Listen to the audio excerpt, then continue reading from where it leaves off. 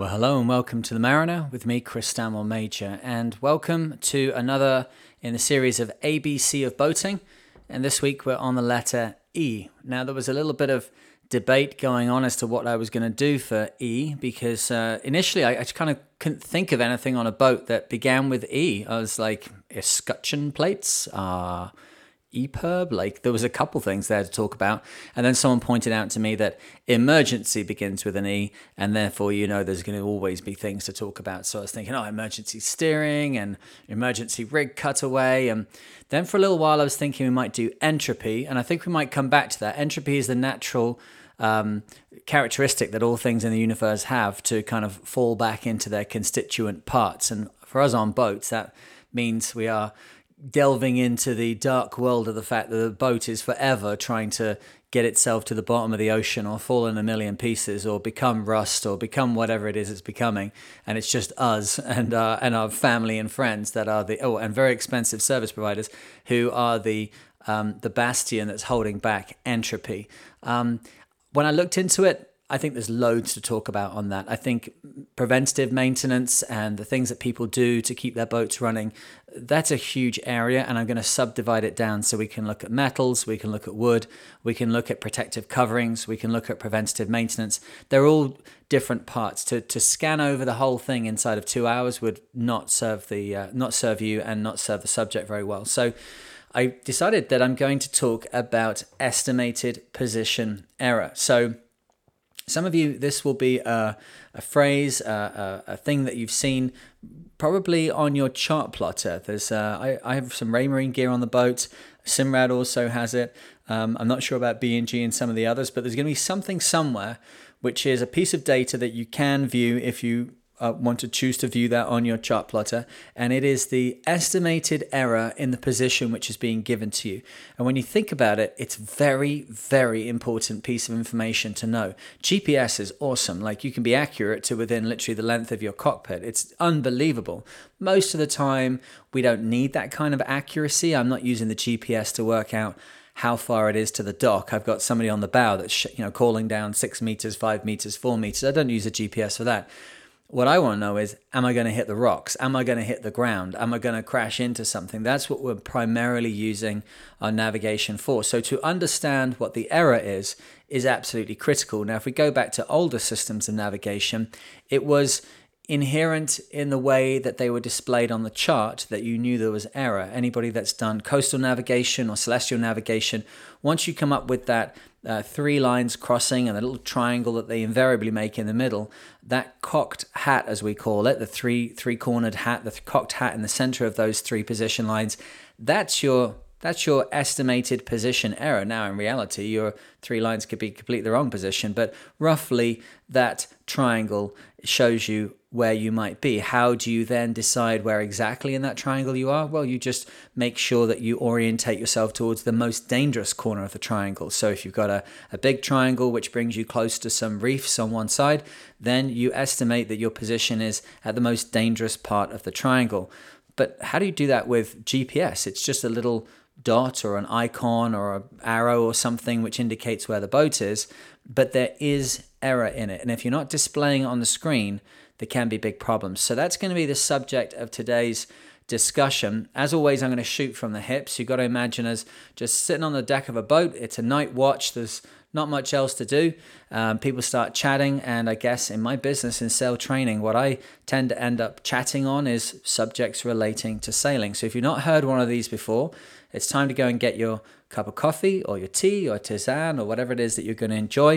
It's going to be about 2 hours, and we're going to talk first about the history of navigation and how we've ended up in today's world where we are relying so much on a form of navigation, electronic navigation, GPS navigation, and within that we have no idea what the error is. We need to understand how to mitigate this. We need to understand how it comes about, and we need to have some tactics on hand so that error cannot end up becoming an emergency for us. So for today, E is for estimated position error.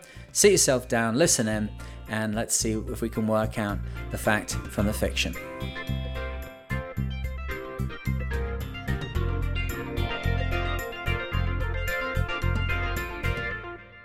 Okay, well, this subject is obviously very close to my heart. 25 years at sea. I was very lucky to have excellent mentors at the beginning and tutors. But as you know, when you're working on board a boat, if you're in the bosun's seat going up the mast, if you're in the galley cooking things, if you're on the deck scrubbing, those are my early experiences as a tall ship sailor.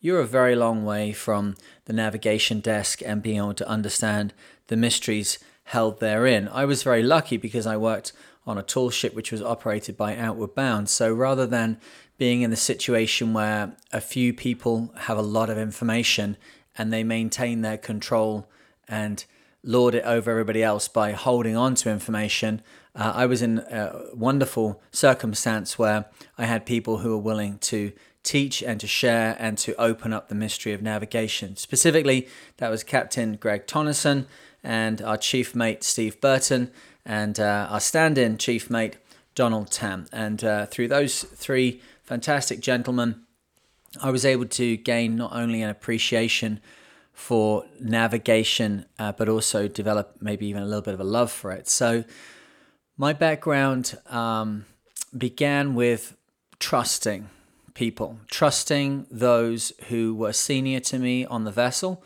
and I had good reason to trust them. Steve had been in the British Royal Navy and was an Ocean Master Examiner. Captain Tonneson was a commercial mariner, able to take big ships to sea, not an RYA person, but an MCA type. And Donald Tam, I don't know what his qualifications were, but my God, he knew a lot about what was going on. And I learned more by betting with him. He would give me 10,000 to 1 bets. I'd say, Donald, I don't think that knot's going to work. And he said, I bet you 10,000 to 1 that it will work. And by the time I left the Outward Bound school, I owed him millions. Thank God he let me off. But those three people kept us safe as we journeyed around the South China Sea. And it was never a question, really, that, are we actually safe here? But I was doing that in 1996, 1997. And at that point, we only really sort of just come out of the era of the sextant, of working out where the vessel was by using a sextant, by taking sights, which has been a major part of seafaring for 600, 700 years, something like that. So where does it all begin? It begins thousands of years ago with the Polynesians. You're talking about 3000 BC. Our first evidence is that Polynesians were making their way from island to island using what would be considered advanced ocean techniques or ocean navigation techniques to get them reliably from A to B. Now, rather than going through generalities, let's look at one specific example of incredible navigation, and we can try and back engineer how they did it. So let's have a look at the Polynesian inhabitation of Easter Island. Now, if you don't know exactly where Easter Island is, it's kind of bang in the middle of the Pacific. It's the easiest way to explain it. If you were to go halfway down the west coast of South America and then go about 1/3 the way across the Pacific towards New Zealand, you'd be in the right kind of spot. So what's going on in that area? Well, we know from the Kon-Tiki expedition that there is the Humboldt Current, which runs up the west coast of South America and then arches out, heading west, out into the French Polynesian islands. That's the one that Thor Heyerdahl went down with the Kon-Tiki expedition. Easter Island is kind of bang in that area. It's just Ecuador is on the equator. We're about 20, 30 degrees south of that. I should actually get the exact coordinates for the place. But to say it's in the middle of nowhere is a massive piece of understatement. I've sailed from New Zealand to South America. There's a point that you pass which is called Point Nemo. It's the most remote place on the planet, and about the closest place to Point Nemo is Easter Island. So it's a triangular shaped island. It's kind of 10 miles by 10 miles by 15. It's like a right angle triangle with the hypotenuse being about 15 miles. And it's It's out in the middle of nowhere. Within 20 miles of the coast of Easter Island, the depth of the water is about 3,000 meters. That's like 10,000 feet, something like that.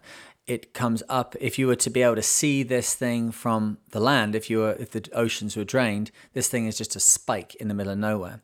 Now, it was supposedly inhabited first by Polynesians that came down, they think, from the Marquesas Islands, which is about 2,300 miles to the northwest of Easter Island. Now, what's very interesting about this is that there are certain logistical details which are worth considering. If you're setting off to go and go fishing, something like that, the likelihood of you having in your boat enough stores, supplies, and wherewithal, and propulsive methods and everything else to cover 2,300 miles in the kind of time period that we're looking at here, which is either the archaeologists think it's, and the historians think it's about 400 BC, and linguists think it's about 400 AD. But within that 800 year gap, you can imagine what the technology is like, right? We're talking sandals, canoes, herding goats, maybe some porcelain, not porcelain, but clay pots. Very, very basic. Metallurgy, yes, we've got some metals. The design of the boats, the rafts, that kind of thing that they're using, probably a little bit more advanced, but we're talking basic. And yet, somehow, these people were able to set off with what is described as an organized band of immigrants or emigrants, I guess they'd be, but explorers, adventurers, looking to set up another colony. And they managed to move themselves from the Marquesas 2,300 miles to the southeast, and they nailed Easter Island. Now, had they missed Easter Island, it's another 2,000 miles to the coast of South America, and you're going up against the Humboldt Current to get there. So it would seem that it's very specific that they came to this place. They weren't like out fishing and it kind of happened. They set off with enough people to make it happen. But at a pinch, a human population can go down to about 50 and you'll be okay, that there's enough diversity to stop things from getting too shallow in the gene pool. But really you want about 500. So what are we looking at here? Are we looking at a kind of flotilla of canoes that are setting off with at least 50 people on board? Are we looking at the fact that maybe there was some specific current or wind pattern that used to forever keep blowing fishermen in the same direction? No, I think what we're looking at is we're looking at a specific act of navigation, and one which could not stand very much position error. These people had to navigate directly to this point. Now, how are they doing it? Well, there's a couple of tricks that we know of as sailors that can help us. We know that looking at the sun, looking at the stars, looking at the moon can all be very helpful, but I think we're all vaguely aware of the fact that it takes quite a lot of maths, some geometry, some kind of recording device, books of tables, all that kind of stuff. So that seems like that might be a little bit far beyond them. It's thought, looking at the oral traditions which are still passed down in that part of the world, that they would be using kind of a mix of ocean navigation and pilotage. Pilotage is where you use visual reference to be able to navigate the vessel safely. So for most of us, you'd navigate to the entrance of the harbor, and then you'd use pilotage to get you to your berth. If you're in the Navy, which I had my opportunity to try a little bit of that when I was in the Royal Naval Reserve, we do pilotage. Entry to port would be done by pilotage. So the captain would say, okay, Chris, you're going to be the pilot taking us into port tomorrow. I want to see a pilotage plan before we are, within 100 miles of the coast or whatever it is. So fine, bring it to him, and it's going to have loads of information in a notebook, which is all of the information and all of the cues that I need so that I can navigate the vessel safely into the harbor without having to reference a chart. Now, you can use the Polaris, the compass, the sighting compass, which is on the bridge of the ship, to get angles on particular headlands, and you can work out how to use those angles to keep you safe and how to use those angles to avoid danger. But I'm using pilotage to get into the port. So most of the navigation that was going on in the ancient world was a form of pilotage. They had people, pilots, who knew the area, knew the land, knew all of the little tells and waves and puffs of wind and all that kind of stuff. And they got themselves to a point where they could use that knowledge, lever that knowledge to run a career, run a business, whatever it was, getting ships, vessels safely from A to B. When you're crossing 2,300 miles of open water, and I mean nautical miles here, so we're knocking on the door of 5,000 kilometers. 2,300 miles is equivalent of sailing from where I am now in Nova Scotia to England. So these are people are crossing the Atlantic and then nailing something which is 10 miles by 10 miles by 15, which is like me setting off from here and hitting one of the Channel Islands. There you go, that'd be about right. Sailing from here and nailing one of the Channel Islands with nothing else to save me if I miss it. Now, of course, there's tricks that we can get involved in, which is like clouds sit up above islands and you can see them for quite a long way off. But I'm going to need to be roughly within 100 miles accurate by the time I get there, having crossed from Nova Scotia to the Channel Islands. The likelihood of this happening with no knowledge is just zero. I suppose there's luck, of course. The Marie Celeste supposedly sailed across however much of the Atlantic she was without crew and supposedly straight through the Straits of Gibraltar. But these things are quite exceptional. Normally, of course, it goes wrong. So these people set off with a contingent of their fellow kinsmen, big enough to set up a new colony, let's say latest 400 AD, and nailed it. Now, we don't know if there were other expeditions that didn't make it. We don't know how many of their band might have been lost, but we can say for a fact that people were navigating in this fashion at least 2,000 years ago.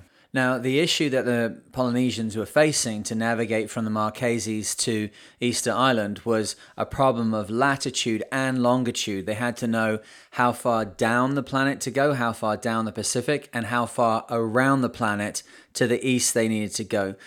The navigation which happens when you're just trying to solve latitude problems is a lot easier. And for that, let's have a look at the Vikings. A couple thousand years later, but latitude was the only issue they needed to solve. How did they do that? Well, they had a bit easier job to get from A to B than the Polynesians.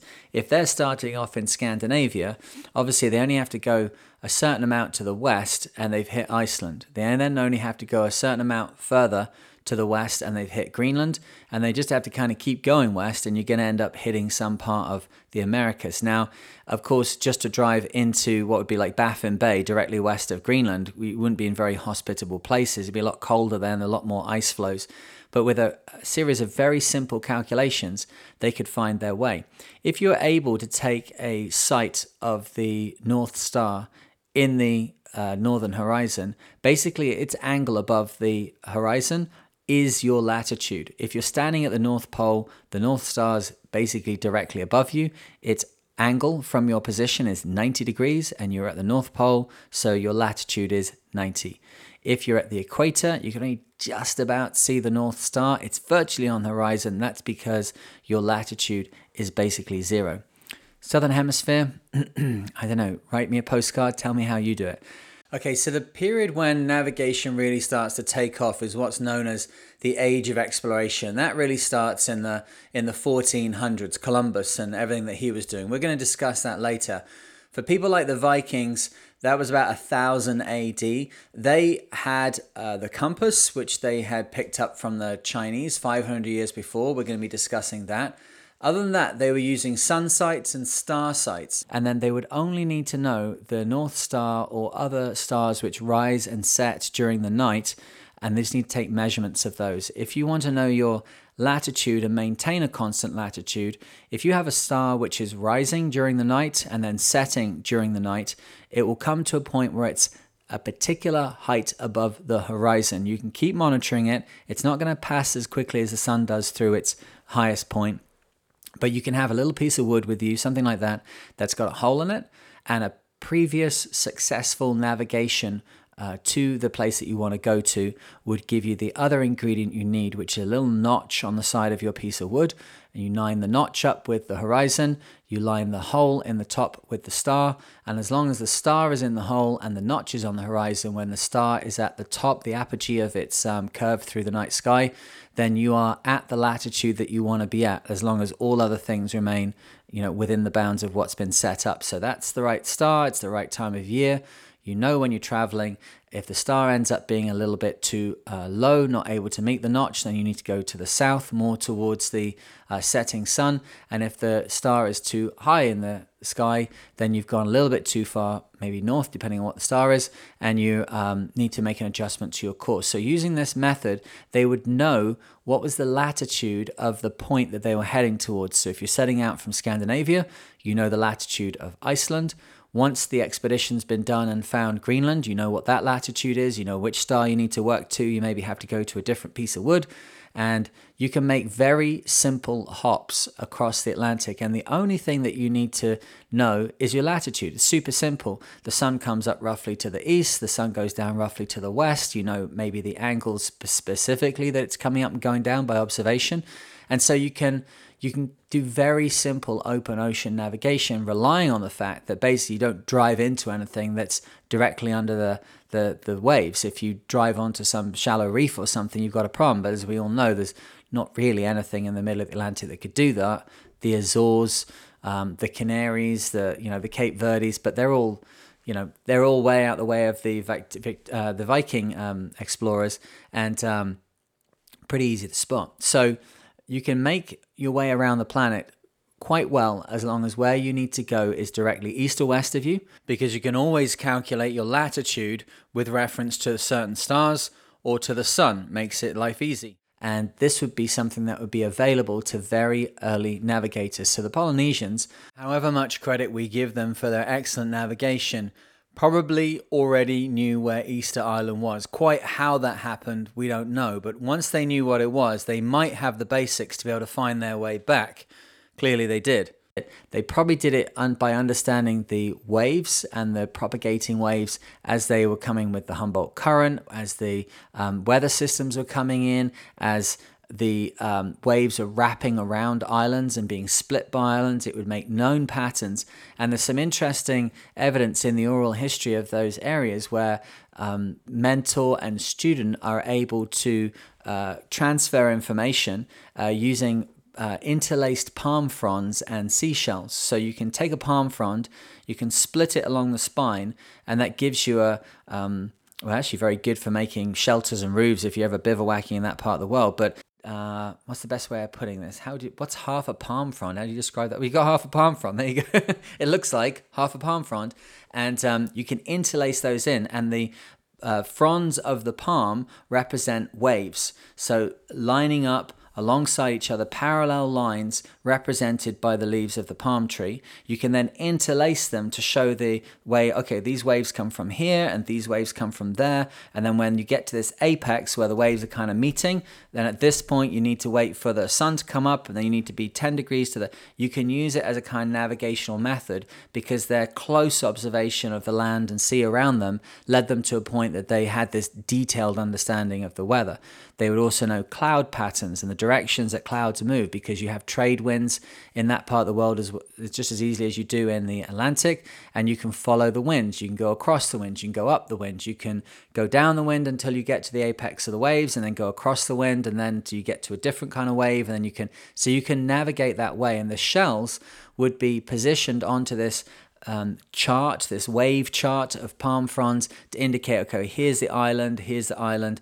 So once you've got that in your head and kind of understood the interrelationship of the islands and the interrelationship of the wave sets, then you could start to do some basic nav. Little things like if you see a seabird that's got a fish in its mouth or a fish in its gullet, it's probably going back to the shore. There's very few smaller seabirds that don't go ashore for the evening and to eat and to feed their young or what have you. So if a seabird's got a fish and it's heading off somewhere, it's probably heading towards land.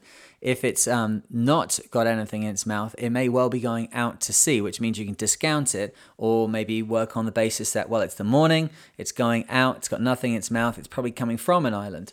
We've also talked in the past about the fact that the use of land birds was frequently done, certainly in Northern Atlantic navigation way back in the day, where they would have crows and doves and pigeons and things like that, and they would be released into the air, and obviously from that height, if they could see land, then they'd head off that way. We even hear about those kind of things in biblical text, where little details like the dove came back with an olive branch is a very good indicator that that little nugget of information is a navigational fact from quite a long time ago, not exactly thousands of years, but probably hundreds and hundreds of years of details being included in these texts, which lead us today to be able to dig through, sift through, and understand how people got from point to point. When we discussed B is for boating, we discussed the fact that some of the earliest recorded conveyances across the water, coracles and logs and that kind of thing, are thousands of years old. We had some circumstantial evidence of the fact that the population of the island of Flores in Indonesia, because it's never been connected to a larger landmass, and because they found evidence there of humans, and there'd be no way for humans to evolve there on their own, they must have crossed the water to get there. So again, these people were doing very basic navigation. To give them credit for it, they were making it happen with what they had. Now, as I say, the 5th century, it gets interesting. The 5th century is where you have the introduction of the compass. But I think there's one notable addition that we should make here, and that's the Antikythera mechanism. If you haven't heard about this, I think you're going to like it. So in 1901, there was a device found which is now known as the Antikythera mechanism. It was found off the Greek island of Antikythera. And about a year after discovering it, they discovered that there were cogs inside of it, there were gears inside it. Now, the technology at that time period was not very good for looking inside things, but you can imagine, as we now spool forward 120 years, a lot of extra knowledge has come out of this thing. And what we seem to have is an orrery. So an orrery is a mechanical representation of the solar system, moons turning around planets, planets turning around the sun, and all of them controlled by a geared mechanism. This is something which I think we can agree shows a pretty advanced understanding of the solar system. Now, the interesting thing with this device, and that's why I've kind of thrown it in here before we get on to compasses, is that it's aged, it's dated to around 100 to 150 BC. This thing has 35 bronze gears inside it. It still has writing on the faces, which we can read. Thank goodness the way it was covered up in the shipwreck, it didn't degrade too badly. And it has months, Egyptian months, marked onto it. We can see that there are gears which track the sun, gears that track the moon, and gears that track the 5 known planets at that time. So at that time, they knew about Mercury, Venus, Mars, Jupiter, and Saturn. And that's about all they knew about. They didn't know about the things that are out further than that, things that you could observe with the eye. So this orrery is able to note the movement of these planets. Now, in fairness, it's not very accurate. And I understand that at times, things like the orbit of Mars can be out by 38 degrees, which is quite a lot. But if you think about it, it's 45 degrees. If you were looking up at somewhere that it had pointed you to look, and then you had to look 38 degrees left or right to find the thing you were looking for, it's not that far out. But I think the understanding is that basically it's not the mechanical. There are some issues with the fact that the way the gears are made, they're triangular and they're hand cut. But it's not really the kind of the organization of the gears that's the issue. It's the fact that at that time, science was laboring under the Ptolemaic concept that we had a geocentric solar system with the Earth at the center and the planets going around it, rather than the later heliocentric model, which is, of course, the Copernican revolution. But for this device at this time, it wouldn't have actually made any difference. You're just noting the movement of things that are moving in your sky. So whether it's you that's moving or them that's moving, as long as this thing keeps track of it, it's fine. Now, it also, I believe, would mark the coming and going of the Olympiad. The ancient ancient Greek Olympiad also had its own dial on here. That's how important that was. So it was a way of keeping track of what was going on, but it was found in a shipwreck. Now, it could have been being transported from A to B. It could have been a prototype. We have no idea, but it's a little suspicious to me that it was on a shipwreck.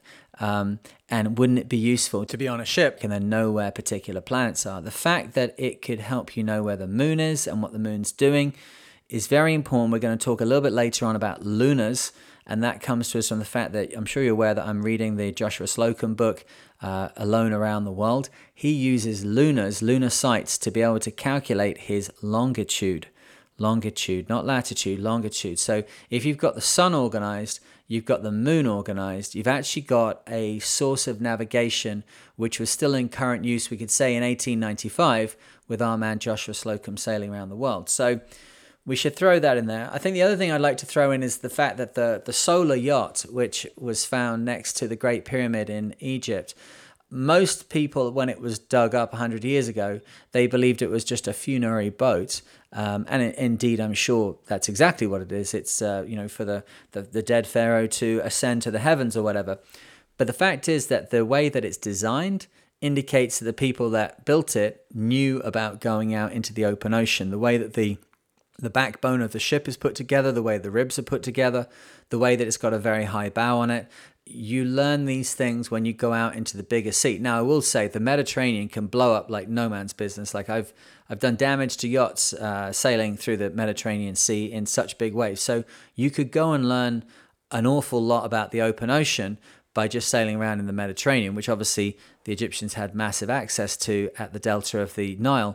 But those designs could take you as far as you wanted to go.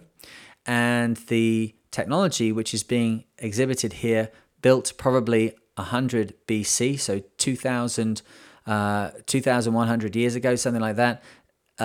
They had the technology there to do some pretty awesome navigation.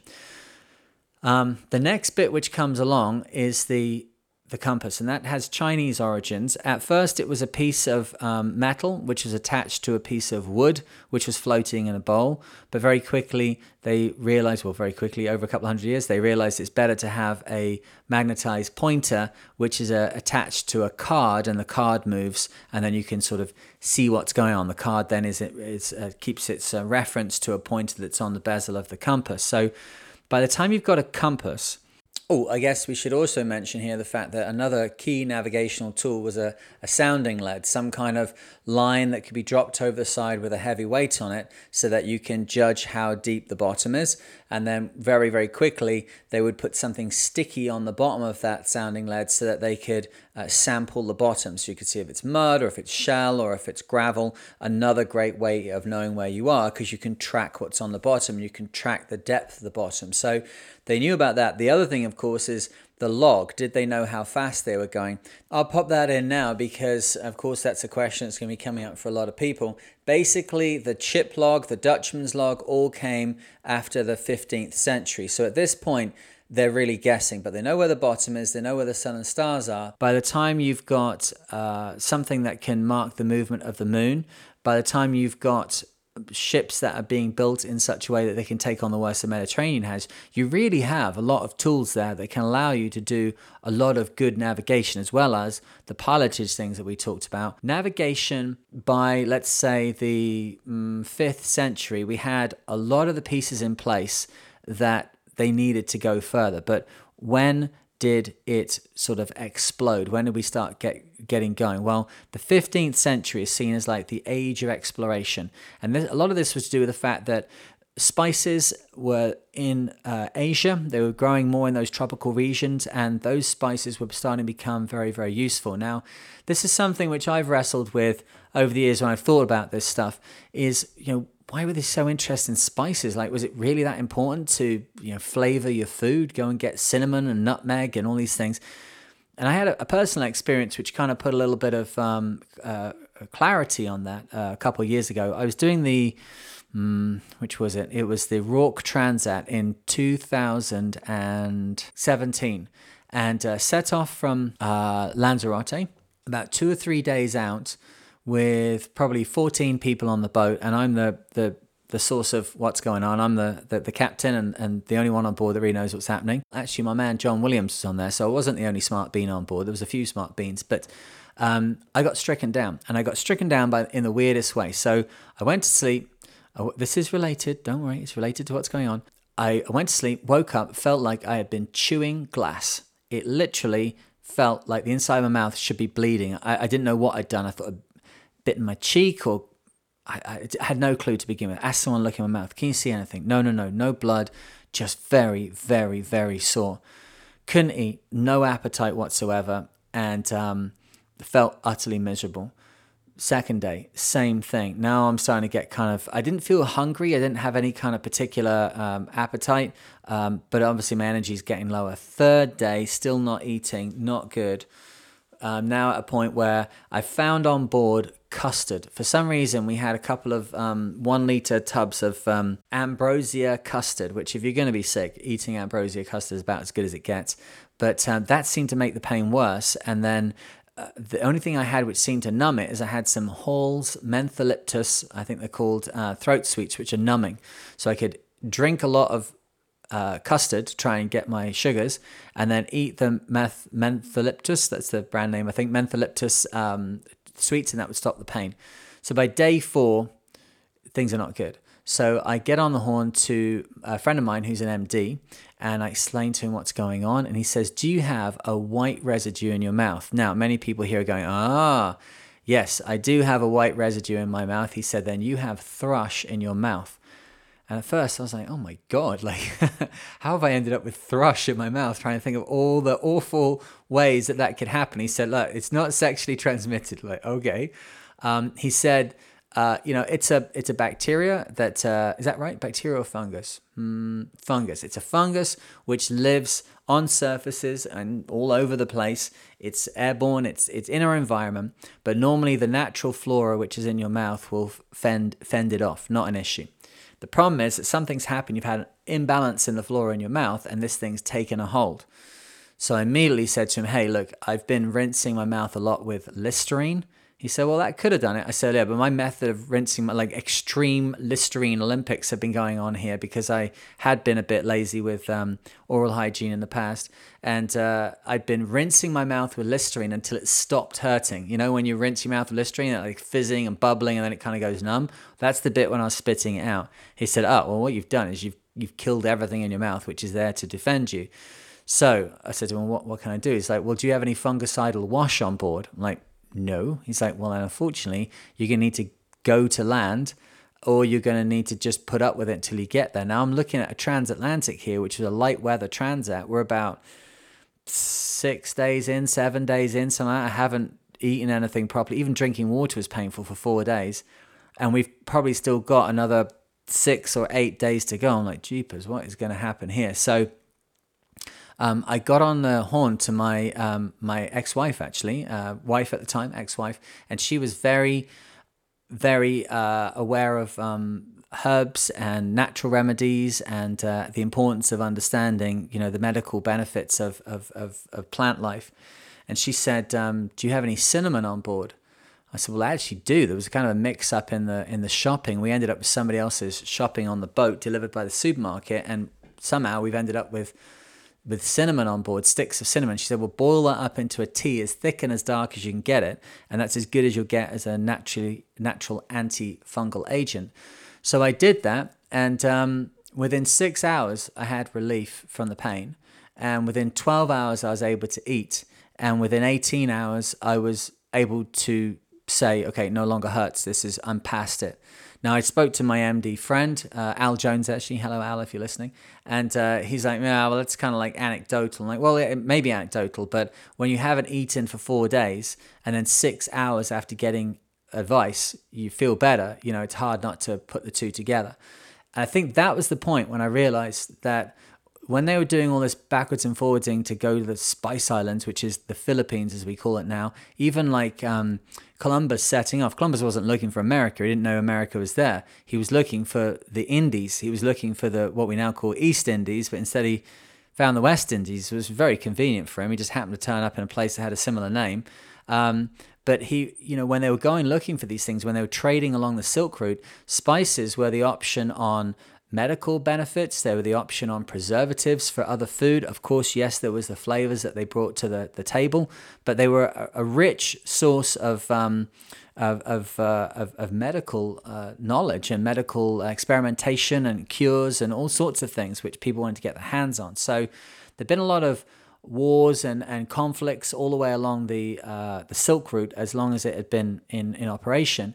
And by the 14th, 15th century, this is getting to a point where people are like, can somebody please just find another way of getting there? So that's when we have the age of exploration. That's where navigation starts to get really interesting, because now there's a really good reason to go and explore the world.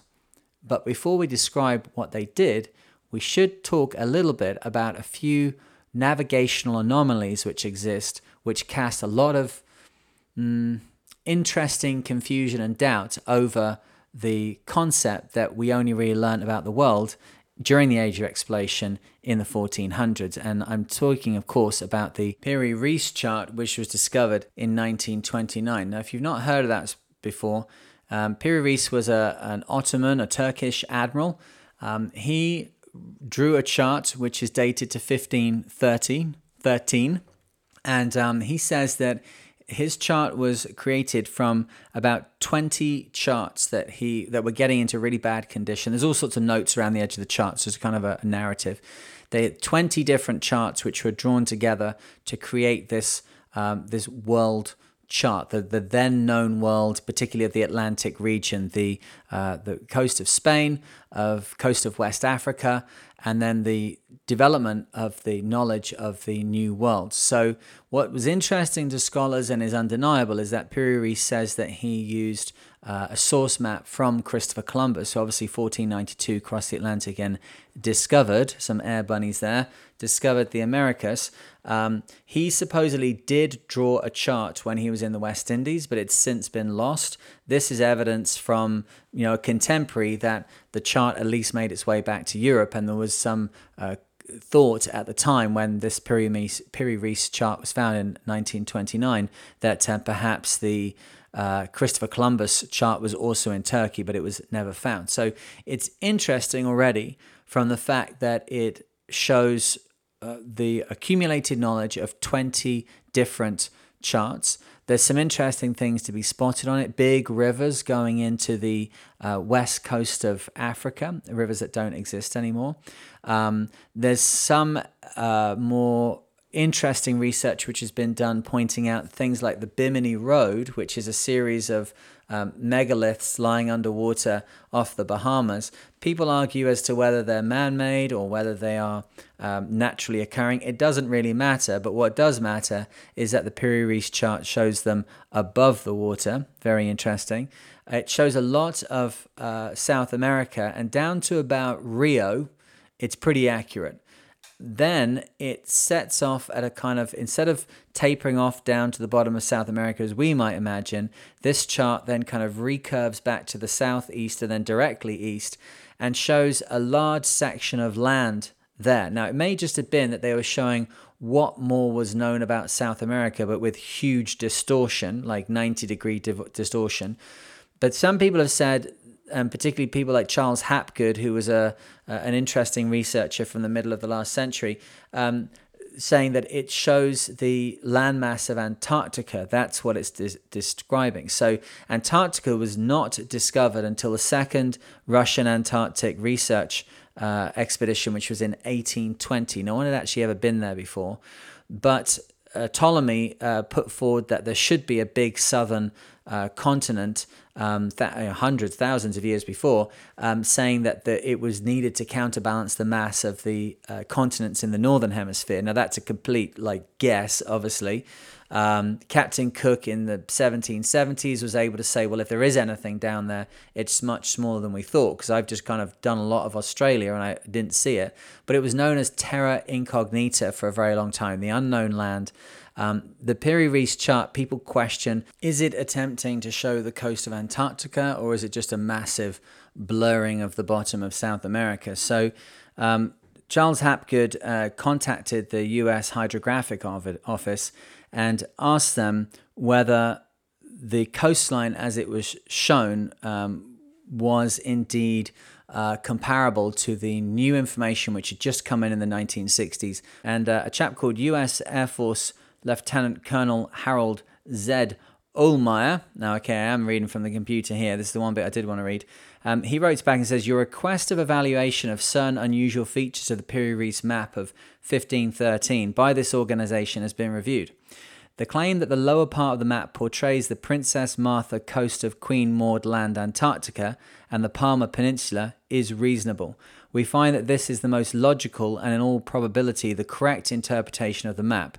The geographical detail shown in the lower part of the map agrees very remarkably with the results of the seismic profile made across the top of the ice cap by the British-Swedish Antarctic expedition of 1949. This indicates the coastline had been mapped before it was covered by the ice cap. The ice cap in this region is now about a mile thick. We have no idea how the data on this map can be reconciled with the supposed state of geographical knowledge in 1513.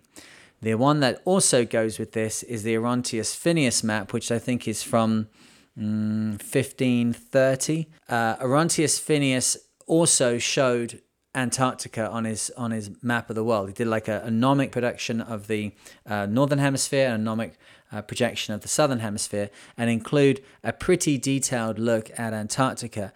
Now, what's interesting is that were they just kind of totally spooling? Were they just making this up as we were going along? Were they following the Ptolemaic tradition of like there's something down there, it must be to balance out the northern hemisphere continents? Or did they have extra knowledge? That's a whole discussion for another time. There is a theory of navigation theory, anthropological theory, which is that pre-Columbian transoceanic contact was made. And our friend Thor Heyerdahl, who I seem to mention quite a lot on this podcast, he did another expedition that's a little less well known about, called the Ra expedition. And that looked about whether the Egyptians could have had contact with South America and with Easter Island. There's a lot of very interesting evidence that points to the fact that they did, including the fact that when some mummies have been opened, their dressings and wrappings removed, they show evidence of sweet corn, tobacco, and cocaine, all of which are products of South America and were not available in Europe at any time before the modern era. Looking at this data, more modern, more skeptical analysis has said that it must have been byproducts of the situation in which the mummies were unwrapped by the original investigators. So I can only say that that sounds like popcorn, cigarettes, and cocaine. That is quite the mummy unwrapping. Or was it on the mummies themselves already, because those people at that time, thousands of years ago, already had contact with South America? These are interesting questions. If anybody does have interest in this, pop it in an email and send it to me. I'm quite happy to talk about these things. I like to take in all information and then process it and try and make it into knowledge by balancing it against other sources, other things that I know myself from being, out on the ocean. There is one thing which I think is we're talking about navigation, we're talking about position error. We're talking about historically how much position error there was. We work on the basis that basically we came out of the Stone Age about 6,000 years ago. That's the current thinking right now, that we came out of the Stone Age and we started doing pottery and we started doing very basic things with altering metals that were in rocks and making them usable. And we go into the Bronze Age and the Iron Age and we put aside our stone tools. We're still herding animals and we're making little dams. And now we've got some roads, and that's kind of how we understand it, right? And for the longest time, that was absolutely the way it was seen.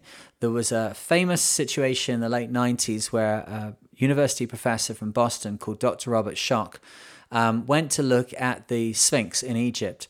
A guy called Anthony West asked him to come because Anthony West had a theory that Sphinx was much older than the 5,000 years, which is touted by Egyptologists. When Dr. Robert Schoch, who's a geologist, looked at the Sphinx, within a couple of minutes, he said he concluded that it was not all just wind erosion from the 5,000 year period that the Sphinx supposedly be exposed to the winds and the sands of the desert. What he saw was water erosion, and it's well known that the Sahara 5,000 years ago was a lush and verdant, semi-tropical landscape with a lot of rain, a lot of water flowing. So the water erosion he was seeing on the Sphinx was caused by deluges of water, and then wind and sand had made its attack thereafter. But if it had been exposed to water, it had been exposed to water for a very long time for it to be able to erode during that wet period, which meant at the very least that the Sphinx is a lot older than 5,000 years. And this kind of research is now being... at the beginning, it was very fringe. When Robert Schoch showed his first bits of evidence, he was kind of laughed out of Egyptological circles. There's a guy called Mark Lehner, who's a big mate of Zahi Hawass, the guy who's been in charge of the Egyptian antiquities for many years now, thank God not in that position. But they said to Robert Schoch, show us the potsherd. That was the famous quote. Show us the potsherd. Show us one human civilization which is older than 6,000 years. Because Schoch was saying that this giant edifice, this massive representation, which probably had a lion's head to begin with that was carved down then to a person's head, a man's head, that would have only been possible if those people in that time were firstly not nomadic, that they stayed in one place and they could engage in complex logistical problems, that they could work with stone, they could split stone, they could position stone, they could move stone, they could lift stone. These are complex things for people to get me involved in. It has alignments with the equinox and with the constellation of Leo, which is probably Leo the lion. It probably looked like a lion. All these complications. Suddenly, if you're saying, oh, okay, well, this was done more than 6,000 years ago. If it came from then, well, then that's a whole group of humans that we don't know anything about. What's interesting is that human skeletal remains in the fossil record go back to 300,000 years ago. Now, that is an awful long time ago. At that point, we had to start making some logical conclusions. My time has been spent out on the sea. So I'm somebody who, when I see a horizon, I'm like, let me get out there. Let me get over that horizon, see what's on the other side. As soon as I'm given the basic tools to do what it is, my passion, my spirit for sailing takes me further than others perhaps would go.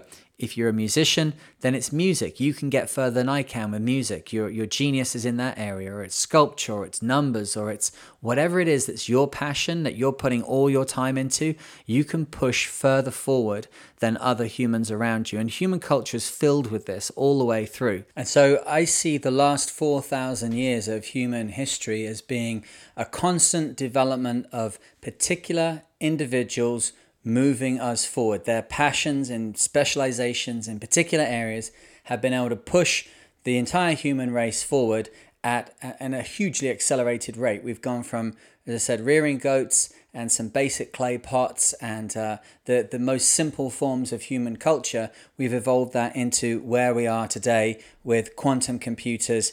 We're going to Mars, automated cars, all this kind of stuff. So I have no problem that it's taking us 4,000 years to get where we are right now. But something that's key to understand is that if you're talking about 4,000 years of development, you're talking about 130 generations of humans. If you take a generation to be 30 years, which is a basic average, and you divide that into 4,000, you get 132. If you take those skeletal remains, which are 300,000 years old, where we have the same size brain pan, we have all of the dexterity in our hands, we have the same respiratory system, hips, back, legs, feet, all of it's there. It's a modern Homo erectus skeleton.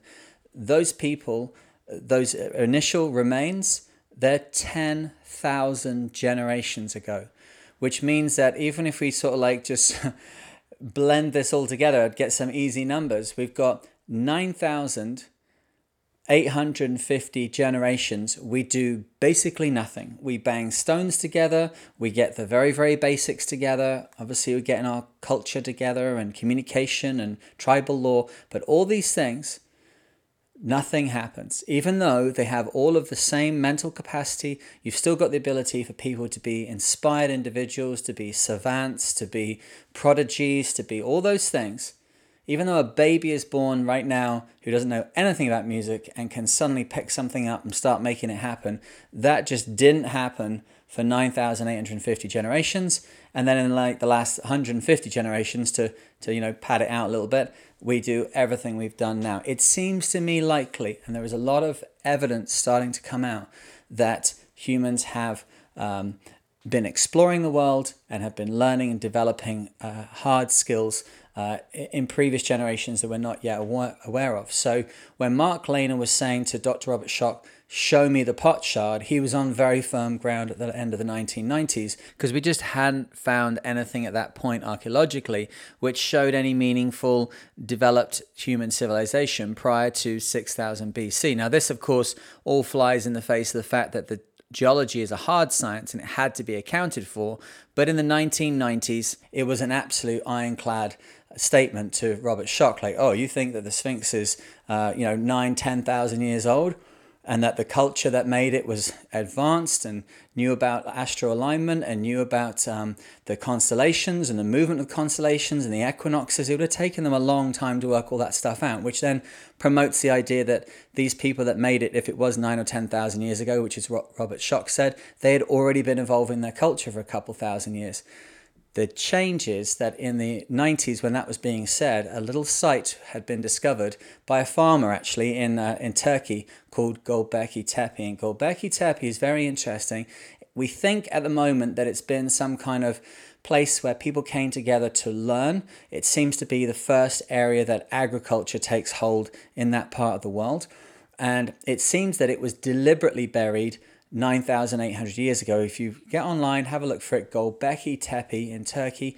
Big standing stones, lots of big standing stones, but importantly, bas-relief carved, which is where you've got elements, animals, depictions, which stand out from the stone, which means that the stone had to be shaped, and these images, these carven elements were structured into the stone by removing other material, more advanced perhaps than making a big obelisk and then chipping into it. So the carbon dating that came back from Göbekli Tepe, when it was deliberately buried, which we know it was from the formation of the stones, the earth in that deliberate burying process is 9,800 years ago. So not just a pot shard, but very complex ruins, which point to a human evolution, which is a lot older than we might have thought. Now, how does this end up in a discussion with with navigation and stuff? Well, firstly, this is meant to be the format of sitting on the side decks on a boat in the middle of the night, chatting about stuff. So things get in there. I've got a great interest in this, as you can tell. But the question is, what happened to those people? And do we have any evidence in myth and in older stories and in little fragments of history that comes down that helps us to identify? The thing is, as mariners, we know how complicated the job is of finding out where you are on the oceans. We know it in a kind of real world fashion of like, if you're out there, you're in a storm, it's all overcast, how do you stay safe? Then when people say, oh, the Polynesians, they navigated from the Marquesas 2,300 miles to Easter Island, which is like 10 by 10 by 15 in the middle of the Pacific. We can all immediately think, wow, that's like crossing the Atlantic with between 50 and 500 friends, all the logistics, everything to go and set up a new place. That's very complex, and we're actually in the group of people that can recognize just how complex that problem is. So if we're discussing the history of navigation, it's appropriate that we discuss how accurate some of ancient navigation was, how some of the ancient structures, things like the Great Pyramid. It's 475 feet on each side, and it's accurate to within 2.3 inches on each side. The corners are so square that they're within 13 arc seconds of being, that's much less than 1 degree. It's 13 seconds out of 60 seconds in 1 minute of arc. It's like, this is highly accurate and more accurate than any buildings we've been able to produce since. The alignment of the pyramid is also so exact that it's within 3 minutes and 38 seconds of true north. And that is not magnetic north that you might have used, basic compasses or something to find it out. That is to true north as though it's pointing towards the axis of the planet. how did they even know what it was that they were lining it up with? You can kind of imagine that they would have lined it up with, oh yeah, well, you line it up with this, you line it up with that. What was the pole star then? The pole star as we know it now has only really been in play for about 300 years. If you go back 500 years ago, it was Vega was closer to being the pole star. So what were they lining it up with? How did they do it? Now, of course, people go, oh, well, you must think it was aliens. No, I don't think it was aliens or anything like that.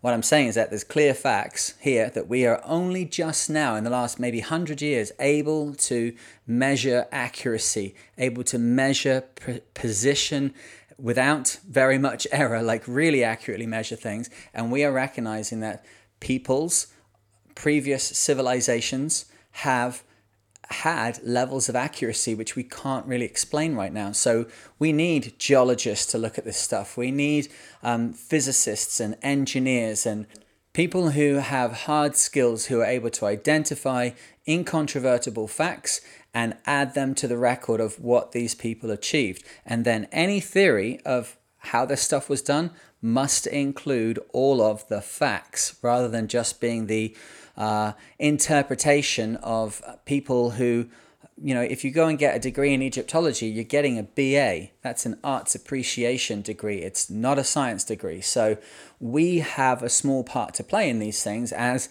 mariners, as navigators, as people that know about boats. We're kind of generalists in this particular field, and we do have something we can add there. If people tell us, oh, the Egyptians could never have got to South America, you say, okay, well, can they navigate? Well, yes, they can align their buildings within a couple of seconds. Okay. Do they know about boat construction? Well, absolutely. The funerary boat shows a craft we should easily go to sea. Do they have the logistical means to be able to pull something like that off? Well, of course they do, because they built the pyramids. So, nothing's holding them back. They just need a couple people like me, like you, who like to grab new horizons, and you get your way through the Mediterranean. You get to the opening there and kind of look out at the Atlantic and go, let's give it a shot. And if you follow the trade winds, we all know you're going to end up basically in the Canaries. Awesome. And then what next stop? What's the next stop? Well, I've done the transatlantic crossings enough time. Basically, if you just blow down the winds, just keep the wind on the starboard quarter most of the time, you end up in the Caribbean. Like, how long would it take Egyptians to get there in a boat with a sail that crosses the ocean?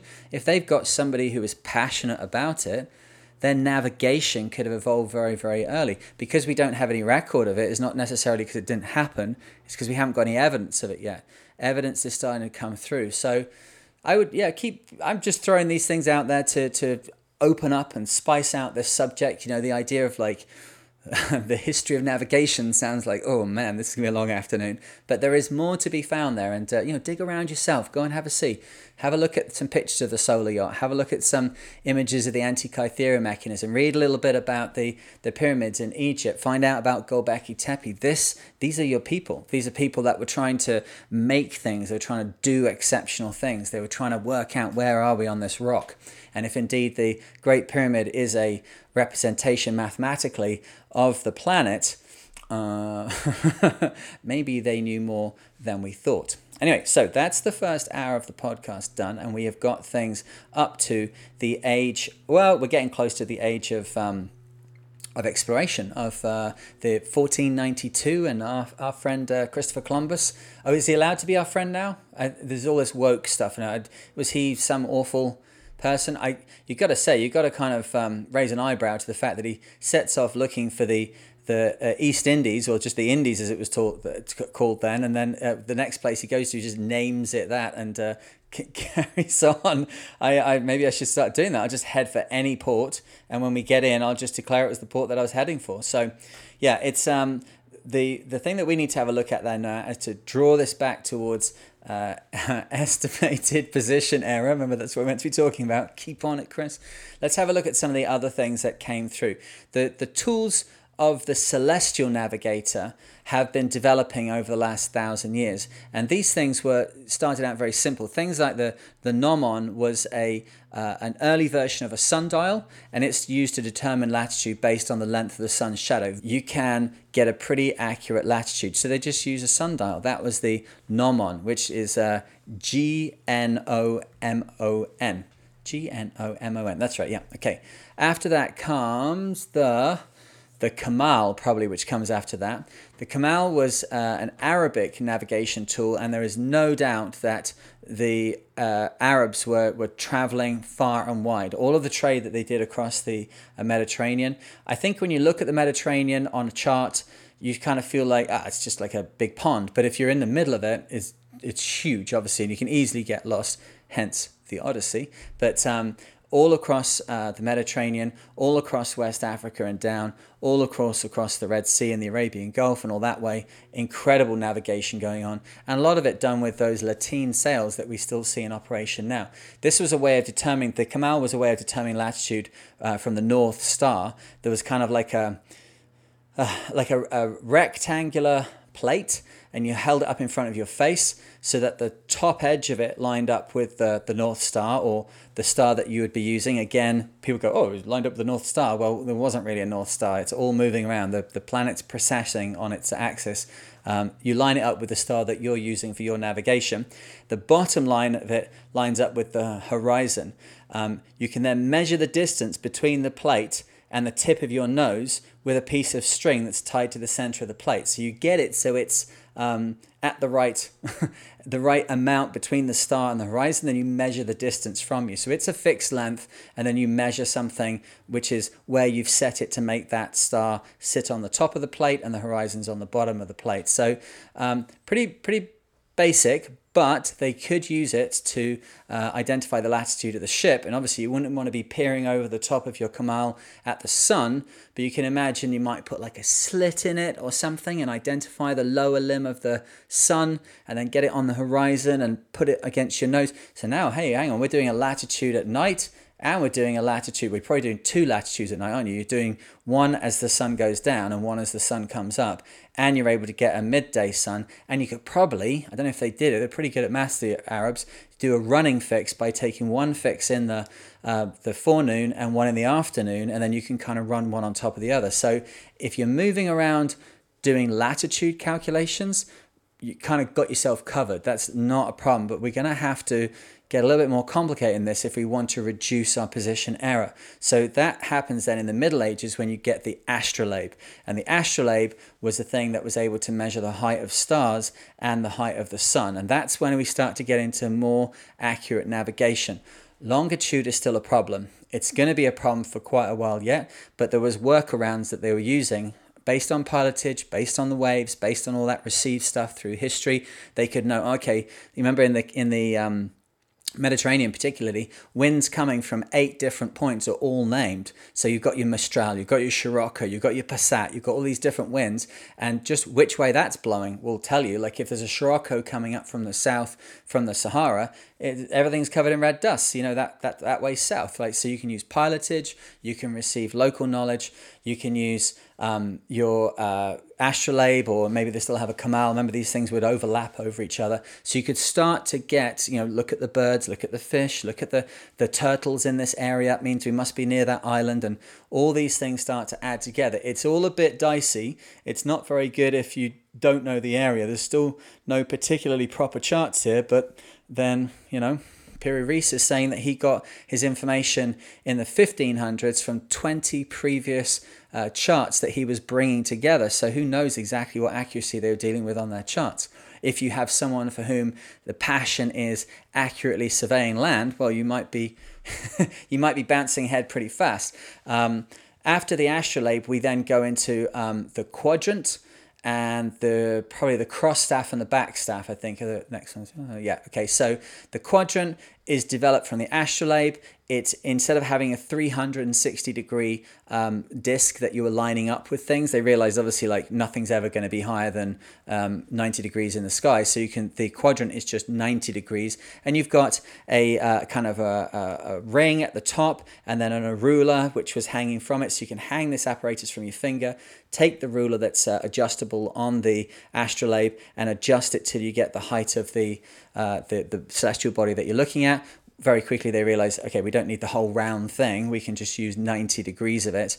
The cross staff was used alongside the astrolabe and the quadrant, and it was a long staff with sliding cross pieces, and the sailors or anybody on land, remember people were surveying stuff on land as well, they could hold the base of the staff up to their eye and slide the cross piece until the bottom lines up with the horizon and the top of it with the stars. So it's kind of like an adjustable kamal. Instead of having a flat plate and you measure your distance to it, you hold it at a regularized distance, and then you adjust these two movable parts on the cross staff that allow you to take the height of the celestial body. The obvious problem with that is that you're looking directly at the sun, which then is why I know the next thing that happens is the back staff, which is a variation of this, which then allows you to stop looking directly at the sun, which is causing blindness, and it performs the same function, allows you to take the height of the celestial body, but you're facing away from the sun, and you're adjusting the position of a shadow cast by the upper marker onto the back plate. So using shadows, much safer for the navigator's eyes, and able to but we're starting to get into the fact that we're measuring angles, we're moving like pieces of material against each other in a very quick period of time from probably let's even give it, okay, let's pack it out a little bit, from the 5th century, where you have the beginning of the compass, and then you've got the possibility of doing like dead reckoning. We haven't mentioned that yet, but obviously dead reckoning was part of a lot of navigation at this point. You can tell where you're going, you can guess how fast you're going. Now in the 15th century, in the age of exploration, we've got the backstaff, which is a development of the cross staff and the quadrant and the astrolabe and all those things. So in 1,000 years, we've gone from like pieces of wood that we look through to something which is casting a shadow, measures angles, and then what was the other part of the puzzle? Spherical trigonometry. And that was a thing that started to get us out and across the oceans. The spherical trigonometry is very specifically different from normal trigonometry, because in normal trigonometry we work on the basis of the fact that all of the angles inside a triangle add up to 180 degrees and no more. Spherical trigonometry relies on the fact that the angles within doesn't rely on, but it accounts for the fact that the angles within a triangle drawn on a sphere can equal more than 180 degrees. So interestingly, as an aside, another aside, the aside to the aside is that if anybody says to you, the earth is flat. You heard this? There's like quite a lot of people that seem to think that the earth is flat.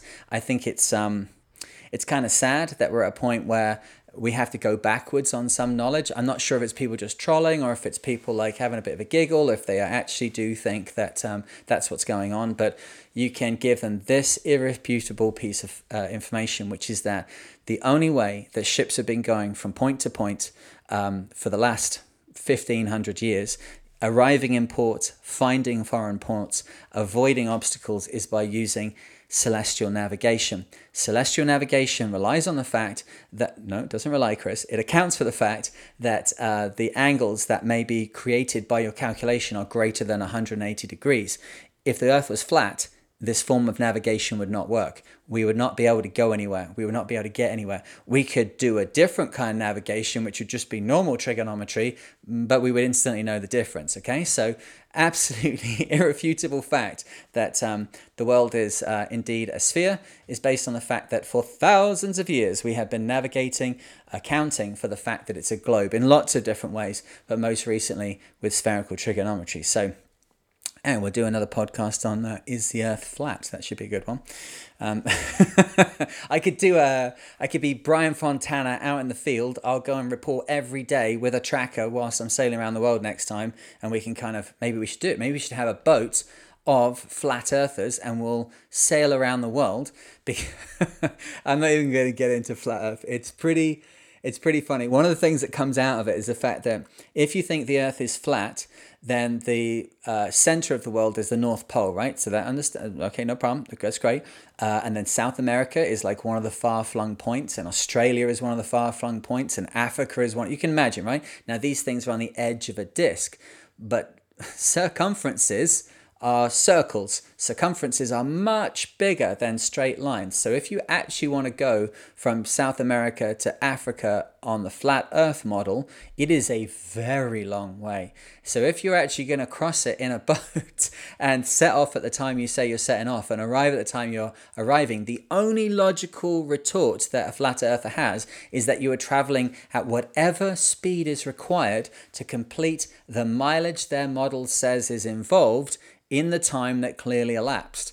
So if they're there when I set off from South America and they're there when I arrive in Africa, and that's, I don't know, what would that take? Like probably, let's say 20 days to give it a bit of a wiggle room. So we're going to have to do all this different distance, which we know is, what's it from Cape Horn to South Africa? Ooh, that put me on the spot now. Probably 4,500 miles, something like that. It's destination station. How far are things? I don't know. But that amount of time on a flat Earth model, it's like 17,000 miles. The boat would have to be going at 4 times the speed it's going at. And if you complete that journey in a 40-footer, mathematically, you can't go faster than 8 knots unless you're planing. So what are you meant to say then? Like, how does that model even stand up? But hey, no one ever asked sailors for their opinion, right? We just give it anyway. All right, so where do we go then to? So then, after all of these developments, we get to the sextant, and that is the 18th century. The 18th century is when we have the sextant as we know it now, and it was invented weirdly. There was a guy in America and a guy in England. Oh, testing me here. Godfrey in America and Hadley in England basically invented it at the same time, which to me smacks of maybe they chatted to each other or they saw the same TV show or something. I don't know what it was, but anyway, they invent it basically at the same time in 2 different places, and suddenly you can measure the height of stars very, very accurately. You can measure the height of the sun very, very accurately. You can do the moon and the planets, of course, or you can turn it you can turn it horizontally rather, and then you can measure angles. So you might do a running fix off a headland, stuff like that. Like suddenly navigation's getting techno. It's getting real good. And that really busts us all the way right up to the invention of the aeroplane, which we discussed the other week momentarily. There were bubbles up on top of these airplanes, even as late as like the 1950s, where they would be people, navigators, inside the bubble with a sextant. It's called a bubble sextant. It's a little bit different. You can't see the horizon, obviously, but you need to generate horizon, so you use a bubble sextant. And they were taking fixes of the stars. Now, the planes are moving so fast that using spherical trigonometry to reduce a sight would be too long and too complicated to be able to be used for an aircraft which is traveling now hundreds of knots, right? It's okay on a ship doing 5 knots, some caravel in the 1400s, but as you're flying over Europe, you need to get more accurate. Obviously, the war pushed this a lot as well. So very quickly, we get into having sight reduction tables for aircraft, and they, of course, then become widespread across all navigation because they're accurate enough. Sight reduction tables is all the information that you need to solve spherical trigonometry problems. Well, I'll just avoid saying it later on. You can resolve the issues that you've got very, very quickly because the tables have been pre-printed with all of the information that you require. They're logarithmic tables, essentially, with all the answers to problems. So for those who have been listening to the Joshua Slocum story, which I'm reading at the moment, Alone Around the World, in that he identifies an error in his logarithmic tables because it shows his navigation to be off by like 100 miles. And he's so confident in his method that he says, well, there must be an error in the calculation. So he goes through and indeed mathematically, God knows how these people do this stuff whilst at sea dealing with everything else, but mathematically proves that entry in his tables is incorrect. And then he corrects the book. So the book now gives him the right answer. So he uses his own sight and his own knowledge to actually correct the logarithmic tables. So what else can we add to all of this? I guess the development of the compass is the other thing we should mention. The gyro compass starts to get a lot more accurate. Gyro compass has a high spinning gyroscope inside it, which then is able to determine not the magnetic pole of the Earth, but the true pole of the Earth. The Earth obviously spinning on its axis. A gyroscopic compass gives you reference to the true axis of the planet rather than the magnetic axis of the planet, which had obviously been the way that ships did their navigation previously. A detail about that is the fact that ships when they became metal, very quickly it became obvious that you've got the variation, which is the variation of the world's magnetic field on the planet. You can imagine it kind of like contour map of uneven terrain. Some areas it's stronger magnetic field, some areas it's weaker, and that gives us this a deviation. No, got to use the right words. A variation in a local area, which means that you might have a different reading on your compass than some area that's not too far away. It's just a difference in the magnetic field of the planet. So mapping these magnetic anomalies was a big thing they were doing during the 20th century. That's actually what Robert Falcon Scott was doing down in the Antarctic. But I digress as always. But an interesting point to chuck in here is the fact that there has been an interesting alignment that's happened in the last couple of years. In 2019, the North Pole, the North True Pole and the North Magnetic Pole became aligned in the UK at the Greenwich Observatory for the first time in like 360 years or something. So I think it was in September or something, and it was that the magnetic pole of the planet is drifting around, as we know. So from the UK's position, although the magnetic pole is now up in Baffin Bay somewhere in Canada, from the UK's perspective, looking up at the pole, the alignment was absolutely dead on, and that will remain that way for quite a long time. That line, which is called the agonic. The line of zero declination is the agonic, isn't it? I hope there's somebody listening out there who knows more about navigation than I do to help me with this stuff. Okay, I think it's called the agonic, and it's where the difference between true north and the angle of a compass. Hang on, the difference between the needle of the compass and true north, that is called the declination. And when the angle of declination is at zero, that zero line declination is called the agonic. Okay, so the agonic finally aligned with the Greenwich Meridian in, I think, September of 2019. And the agonic line, the zero declination line, will remain in the UK, drifting slowly eastwards for the next, I think it was about another year or something after it. It's probably in Europe by now. But all of these things, look at me just spooling out all this stuff, all of this knowledge and awareness of our planet, how the magnetic field works, the axis of the planet, the stuff. How have we got to this point? It's been an incredible rise, and I think it's an incredible rise which fits nicely into like a 4,000 year period. I can kind of understand that based on people being passionate about finding their way and exploring all the rest of it. I just have a bit of a problem with the idea that for 296,000 years we just banged stones together and didn't look outside of our caves. So anyway, call me a conspiracy theorist. A lot have, don't worry.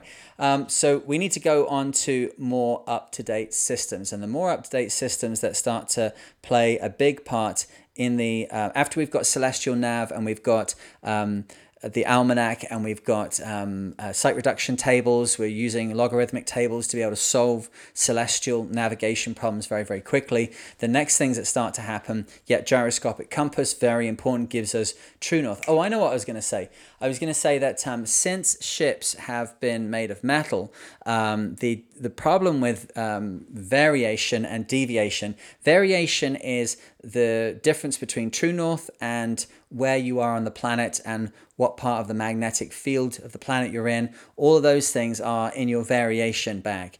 Deviation is elements on board the ship, magnetic elements, ferrous elements on board the ship, which are throwing the compass off.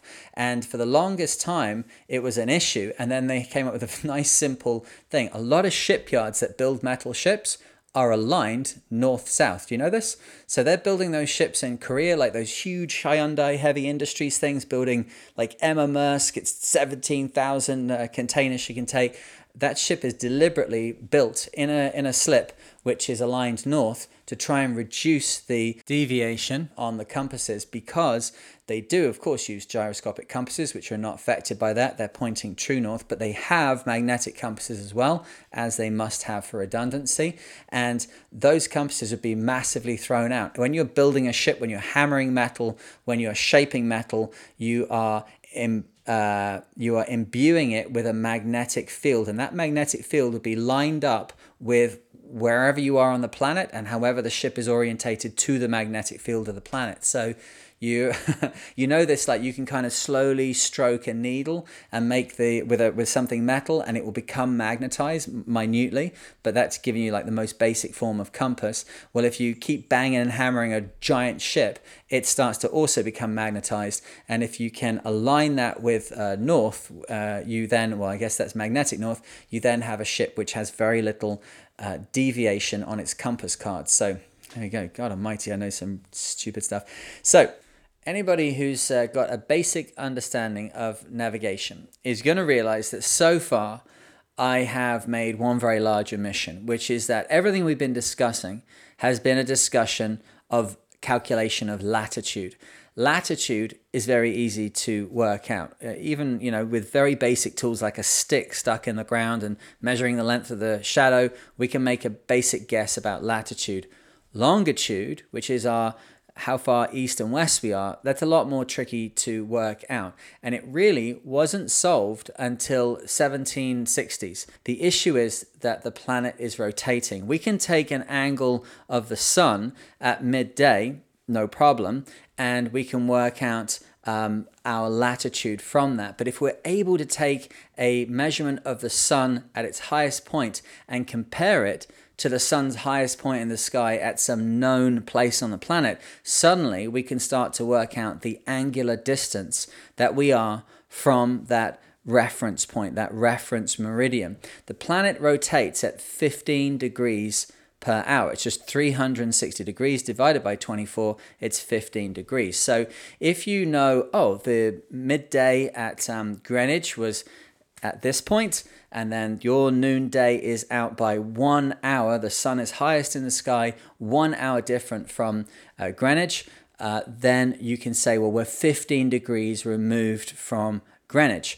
If you add to that a latitude, then there's only two places you can possibly be. 15 degrees before Greenwich, 15 degrees after Greenwich. And obviously, you will know, because it's your reference pointer, whether it's a plus or minus value. The issue was there was no way of doing time. What they did have for a while was what's called the Galilean method, which is that you could observe the moons around Jupiter. Have you ever done this? If you just get one of those apps on a phone, identify Jupiter in the sky, big, bright, very easy to see, just a good set of binoculars, and you'll be able to pick out probably 3, sometimes 4 of the moons of Jupiter.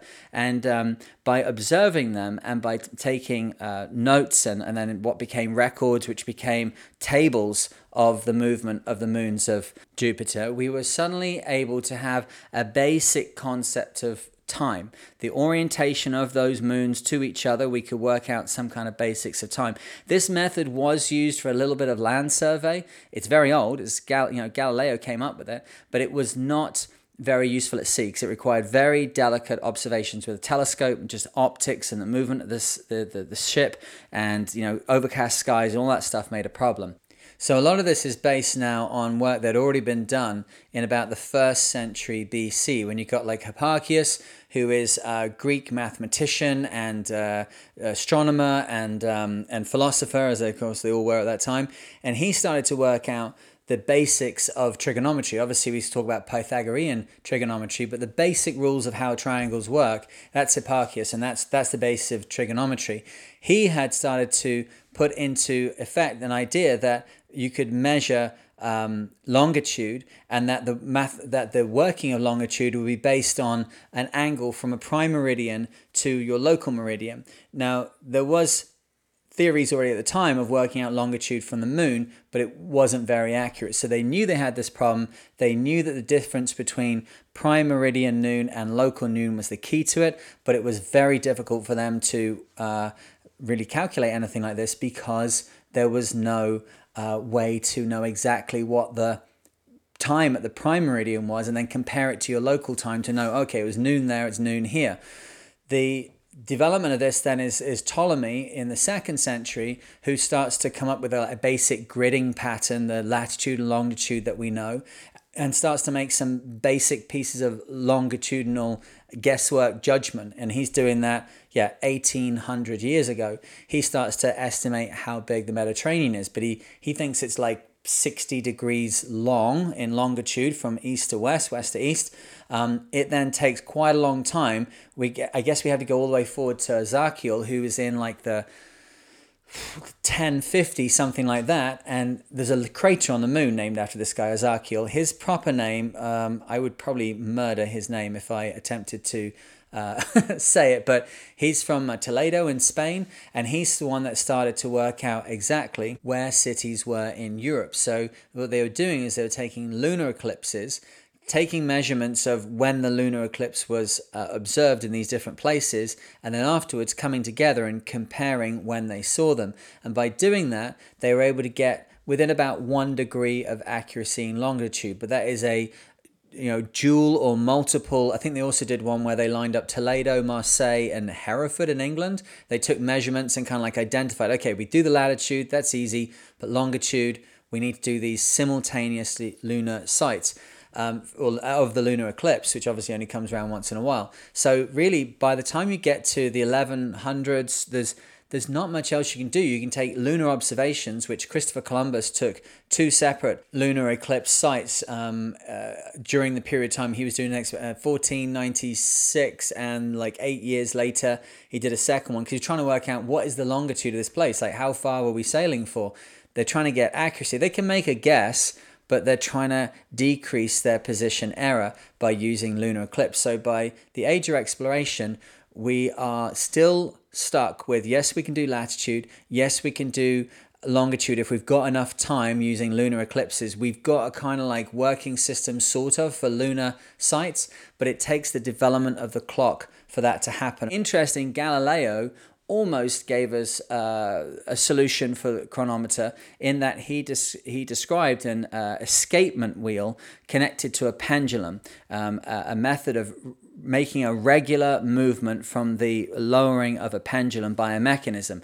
But again, on a ship where it's moving, not very useful. So it ends up being, I think it was the 1720s, there was a competition put about by the British Admiralty for somebody to come up with an accurate chronometer that could be used at sea. See, the issue at sea is that you can't use a pendulum because of the rolling of the ship and the other motions that the clock may be exposed to, but also the fact that the Earth's gravity can change by like 0.2% in different areas. So over time, you're going to have a cumulative error. So even though, yes, we had basic pendulum clocks going on before the invention of the marine chronometer, they were not useful in this situation.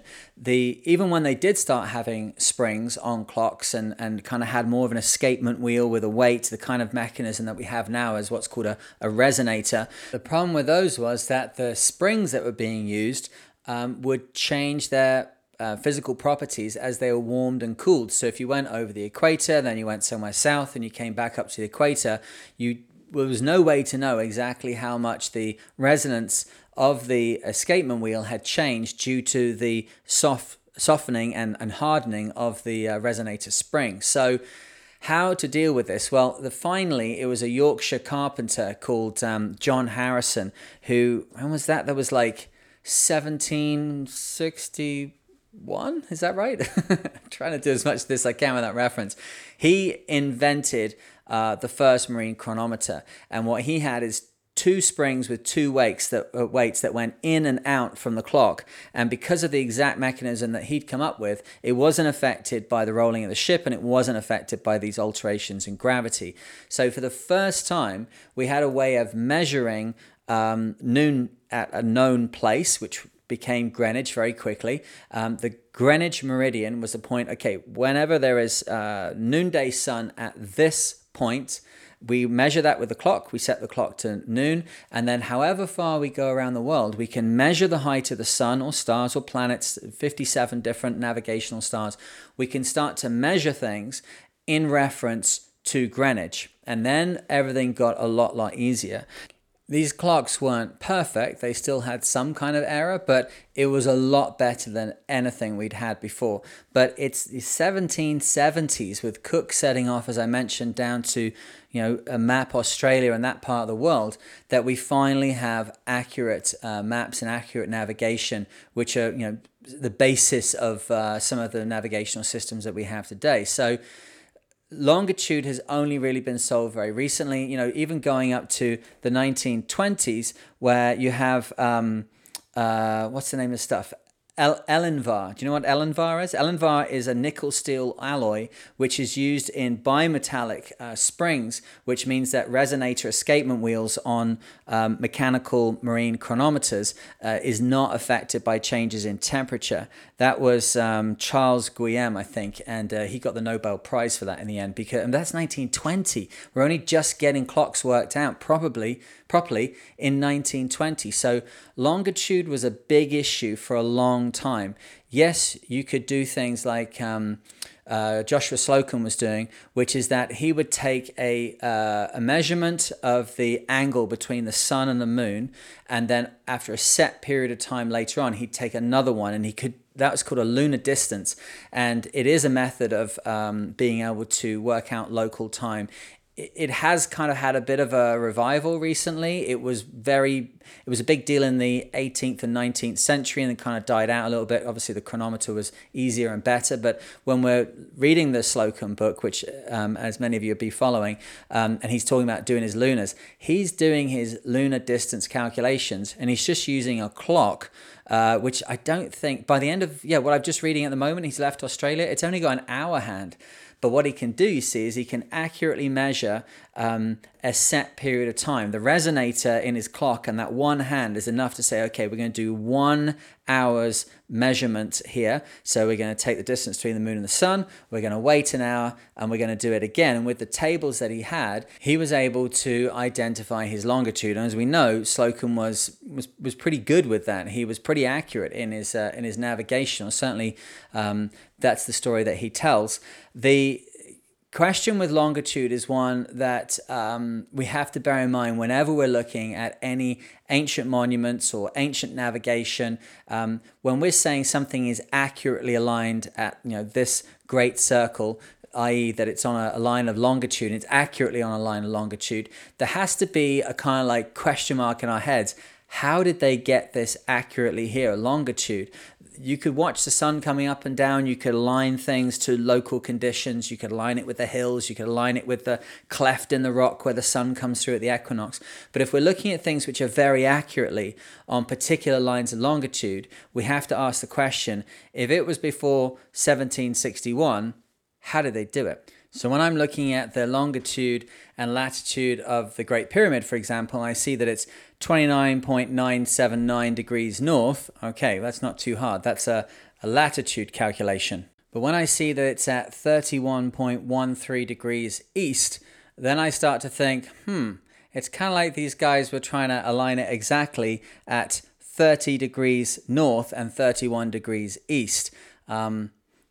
These are questions which I say, as mariners, as navigators, we are able to identify where accuracy is present that should not have been present, even if we accept the mainstream view of the pyramids that they were built 2,500 years BC. So, do your own investigations, do your own looking about, ask your own questions. But if it's really 1760 when we were able to first calculate longitude, how were they doing it all that time ago? Okay, a final bit of trivia while we're talking about chronometers.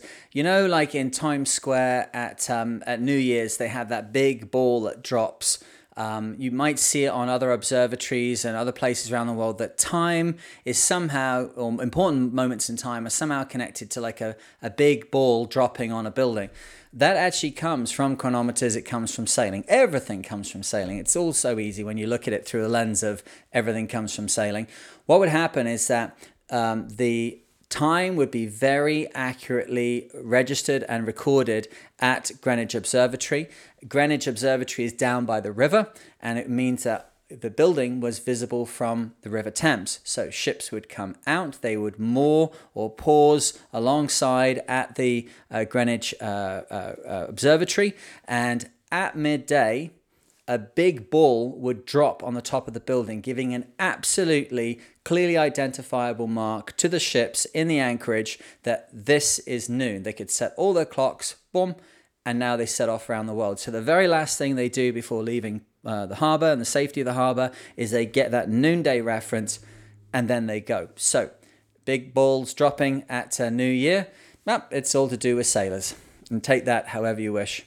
Okay, so the next thing that we need to look at is the further development that gets us into the kind of electronic navigation that we have today. This is radio navigation and radar navigation. And it may seem that these like pop out of nowhere, but it's interesting to consider that we had been doing electromagnetic navigation for a long time before radio nav and radar nav, because electromagnetic spectrum includes visible light. So if you've got lighthouses and things and you're looking at them with your eyes, you are receiving an electromagnetic signal. If the electromagnetic signal is a flashing light, it makes it easy to characterize.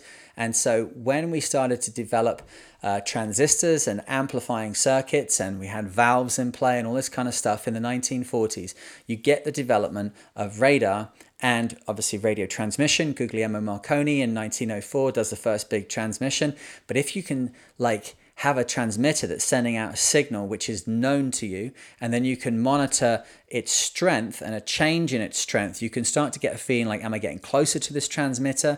Am I getting further away from it? If you've got multiple transmitters with multiple easily, clearly identifiable signals, you can start to triangulate where you are. And that's where we get into some very interesting ground. Triangulation later becomes triliteration. Is that right? Oh man, I think we're deep in the weeds here. Deep in the weeds. We'll veer away from that for a second. Let's veer away from radio nav, because that's where we're ending up, because that's GPS. We know we're getting there. But let's talk for a moment about radar. Radar started out as radio detection and ranging. That's where the acronym radar comes from. It was based on an earlier system called ASDIC, and it was the Brits basically trying to intercept German aircraft coming across, and in other territories as well, but enemy aircraft coming in fast, and the desire was to work out where they were coming from, how strong they were, and get people up in the skies to be able to defend whatever it is you need to defend, right? So the way that this was done beforehand in the UK, you've got those big white cliffs of Dover that face to the east, that face towards Europe. Well, into those cliffs were cut these big concave, beautifully spherical dishes that acted as focusing elements to focus the sound coming from aircraft that were crossing the channel. The aircraft engines would be droning. That sound is picked up by this big dish that's carved into, and I think reinforced with concrete, set into the cliffs, or set into listening posts that were on the cliffs. But these big, sometimes you see these in activity centers where you've got a big dish at one end of the room and a one at the other end. And if you stand in a particular point, which is the focal point of that dish, you can speak quietly and be heard at the other end of the room. And someone who's speaking into their own dish at their end of the room, that is transmitted by that big dish. The energy waves are sent down the room, picked up by the dish that's closest to you. And because you stood in the exact focal length of the dish, that you can hear someone whispering hundreds of feet away. So this very basic principle is being used to listen for enemy aircraft coming, right? But suddenly they start to develop radar detection and ranging, and suddenly they could bounce electromagnetic signals, but in the 3000 megahertz range, bounce it out, what we call an X-band radar now, bounce these signals off the aircraft and then pick them up electronically with how far should we get into radar here? They were picked up and then you could be very accurate. Now what they had to do is they had to try and cover up what was going on a little bit, because they didn't want the Germans to start twigging hey, hang on, they've got some technology, and start making a push to steal that technology. So they put out the white lie, that the pilots were being given huge amounts of carrots, which contain keratin, and keratin's already known to help with the human eye. So their thing they put about, which is still now, people go, oh, carrots are good for your eyes. Yeah, in microscopic amounts it's good for your eyes.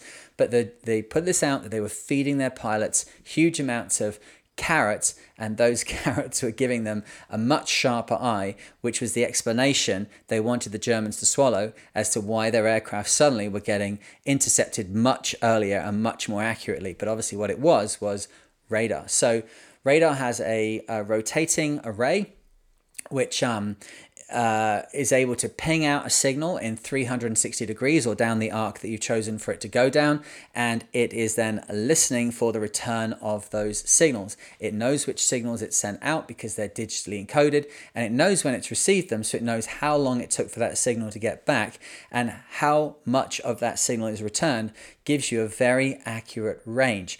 Radars are very good at range finding. They are not so good at angle. So if you're doing navigation, close quarters, certainly in some parts of the world where charts are not as accurate, radar is a very good way of working out your distance from something. You have to be aware of the fact that it's not picking up low rocks, and the low rocks are the ones you hit first if you're going to go ashore. It might be picking up the cliffs behind the beach, but if you understand all of that, you can get a very accurate range from a radar. Now, why are they not so accurate in their angle? It's because as that antenna is going around, it's sending and receiving signals down about a 5-degree wide avenue going into the antenna array, and it doesn't really know exactly. More modern systems are more accurate, but certainly back in the day, it doesn't know exactly which angle it picked up those returning electromagnetic waves. So it might have been at degree 1,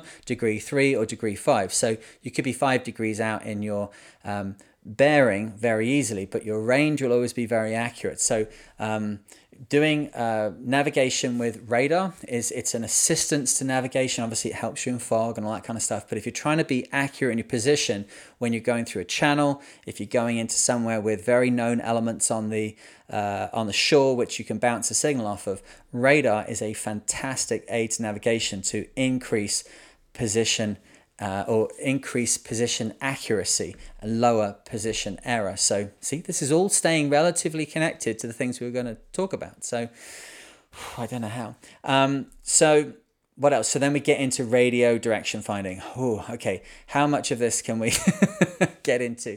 So any discussion of GPS has to start with the origins of radio direction finding. So what they twigged very, very quickly once they'd started to develop radio antennas, and these were introduced prior to World War I. This is very early stuff.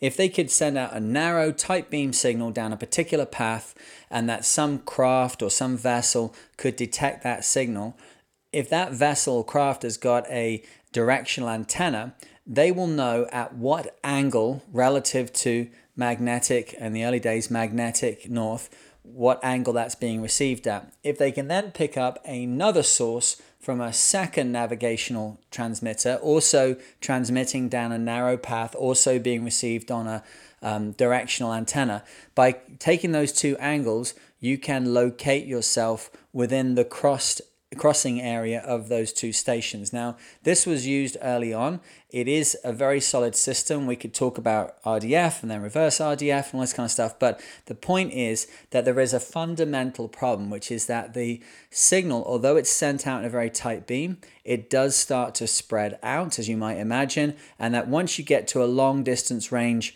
further away from the transmitting signals, it's hard to get accuracy. These kind of systems were used during the early part of the war, but as soon as we got onto having radar and being able to do things where we're measuring distances, then we start to get onto a different kind of navigation. Instead of using triangulation, which is measuring the angles between things, that's RDF. That's the old things you've been sailing in the 60s or 70s. You have that little thing you hold up and then you tune in the station and you try and take the angle of it.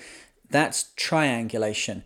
The other method of doing it is trilateration, and trilateration measures the distances to things. And we could only start to do that really once we'd started to develop radar technology. So very quickly we started to produce systems which were able to measure angle. Of course, you still do that a little bit, but then you can measure distance as well. And that starts in the 30s and was starting to be used in bombing systems and beacons in the Second World War. You see, there's an issue with a radar that if you have a radar target coming in, and it's a blip on a screen and there's an operator and they're looking at that blip and they're saying, hey, there's something coming towards us. Now that could be some lost Lancaster coming back, finally made its way home. You send up a load of aircraft or start the anti-aircraft guns going and blow it out of the sky. So they realized they needed to have a method of being able to show who was friendly and who wasn't friendly. So that's part of the beginning of transponders. Transponder is a specific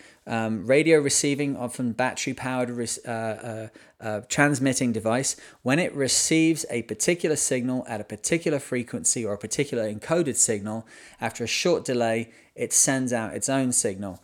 That would mean that the radar operators, if they saw a single blip on their radar screen, it was the enemy. And if they saw a double blip, the initial blip of the radar bounce and then the second transmitted blip coming from the transponders on board the aircraft, I think they were called Rebecca transponders, the Rebecca system would then throw back this double blip, and then okay, that's our guys. So then you don't start firing at them. The distance measuring equipment that was being used on board those planes and on board in that system is the beginning of hyperbolic systems. And GPS, we finally got there. GPS is a hyperbolic system. Just before we go on to hyperbolic radio distance measuring frequency whatnot stuff, we'll say that transponders, obviously we have those on board our boats, and we have SARTs. So a search and rescue transponder, which is something you take probably into the life raft with you and then poke it up through that little kind of snorkel thing that's on top of the life raft. That is doing exactly that. It detects an X-band radar in about a 3000 gigahertz range. When it receives that, it pings out its own transmitted signal, which will go right back down the gut of the radar, and it will show an independent signal coming in. So when you activate your SART, it's doing nothing. Then when it suddenly gets a ping off a ship, which obviously ships can have 48-mile radars, it will then ping back its own little thing saying, here I am. And how it says that, it does dotted lines. If you're a long way away from it, it will send out a signal which will appear like a series of dotted lines originating from your position and heading towards the center of the scope, which is the operator's central point on their radar. That means that they can then turn the ship and start to head down that line, down that signal path towards you. As you get a lot closer to the ship, the transponder signal will appear like concentric rings around you, because the radar then is getting to a point where you're so close on top of it you can see the entire signal, and that means that you're then honing you down. So your search and rescue transponder comes from technology which was based on the Rebecca transponders used in the Second World War by the British Fighter and Bomber Command. Hyperbolic systems are a little bit different. They're better known by the names like Decca and Loran C and stuff like that. But basically what the concept is with that is that if you have two stations which are both producing signals, known signal types that you're ready to receive, and those two signals can be highly attuned to each other, timed to each other, in phase with each other, then if you're exactly positioned halfway between the two transmitters and the two signals are sent, when you receive them, there will be a time difference between when it was sent and when it was received, and you'll be able to compare the two to understand your distance. You know how fast the signal is propagating. You have received this signal, it's got X amount of difference from the point at which it was sent and the point at which you've received it, which is encoded into the signal. So now you're in a situation where you have a piece of information which you can be very, very sure of. This radio direction signal is being sent out from this transmitter, and there's this amount of time before you received it. If you're halfway between two transmitters which are in phase with each other, you'll receive the signals at the same time. If you're closer to one transmitter than the other, you'll receive that transmitted signal earlier than you receive the other one. It will take longer for the other one to propagate to you. So if you have the correct navigational chart, which has what's called hyperbolic lines drawn onto it, these are the old Decca charts, it has lines shown on the chart which says this signal coming from this point will take X amount of time to get to this point. Now the signals are propagating out in 360 degrees. Obviously on a marine chart we are looking at what's on the surface, so we see that as a circular, a curved line. These hyperbolic lines can be arrayed across the chart. So you know, okay, well I'm getting this signal with a specific timing change, and I'm getting this other signal which has got a different timing change. The areas in which that can happen are very specific. each transmitted station would know, okay, by the time you're on this line on the chart, it'll take X amount of time for this signal to get to you. When you're on this next line, it's a little bit more time, and so on and so forth. So you've got these concentric circular lines radiating out from the transmitting stations and multiple stations overlapping each other. So suddenly it's very easy to work out where you are. The difference was when we started to get into hyperbolic systems which are no longer terrestrially based. This is what GPS is. So GPS is a system which first went into operation in the early 90s. Militarily, it was available a little bit before that, but when it started to become part of the general kind of way of things for sailors was the 90s. And it was very much a crossover. You were using Decca. Loran was another one of these hyperbolic systems. And you could have systems which had mixed global positioning satellite system mixed in with Loran, and there was a kind of crossover between the two. When it starts to become that the GPS system takes over, what we are relying on then is relying on satellites which have got a signal which they're pumping out, which is being directed down to the surface of the Earth. And the distance from that satellite is a fixed and known value because the satellite knows how far it is off the planet. And the position of the satellite is known to itself in relation to all of the other satellites that are in the system. So it's able to transmit where it is, and it's able to transmit a signal which then your onboard system can compare the coded signal that's sent out from the satellite and work out what's the time difference from when it was sent and when it was received. How, though, are we able to keep all of these systems all synchronized to each other to be able to do these very complicated calculations? Atomic clocks. Timepieces inside these satellites, obviously highly accurate modern timepieces. So all the satellites are in phase with each other. And then for you as a receiver on the ground, you are able to receive the signal from the satellite, and your system on board your boat is able to decode, work out what's the local time by comparing all the different satellites. It's able to work out when the satellite sent out that batch of signals it's just received and how long it took to get from that satellite to you. And it's probably doing it with 6 or 7 satellites at any one time.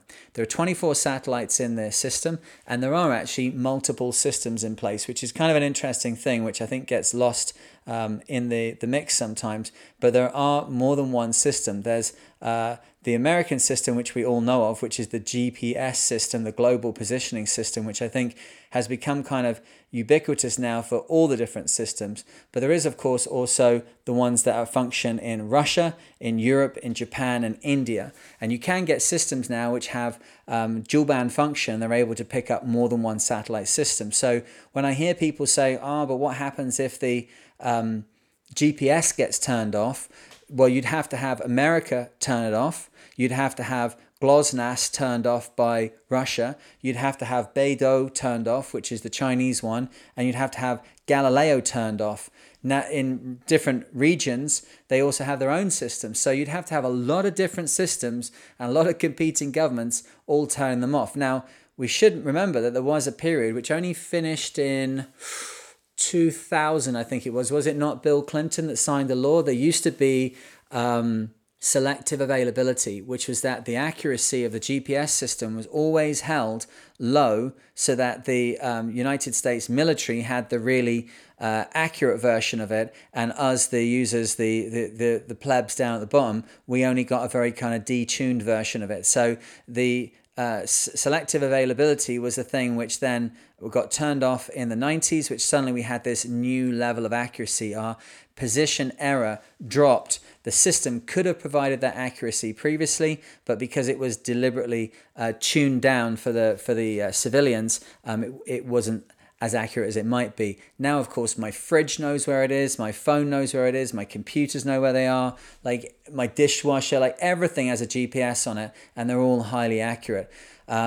We live in a world now where position error is almost a thing of the past, but it can be a mega big problem if you start to push it too much and start to trust it too much. So, we're getting to the end of this now. We're getting to the point where we're in modern day GPS territory. We have these systems up in space using triliteration, which are hyperbolic systems. They are transmitting a coded signal. You are comparing the time on board the satellite, which is atomic clock verified, to your local position. You're doing that with multiple satellites. And now, as we know, since selective availability has been turned off, we have got a pretty accurate system. This can still be augmented by the WAAS and the DGPS systems, which are differential systems, and wide area augmentation systems, which are transmitter-based stations,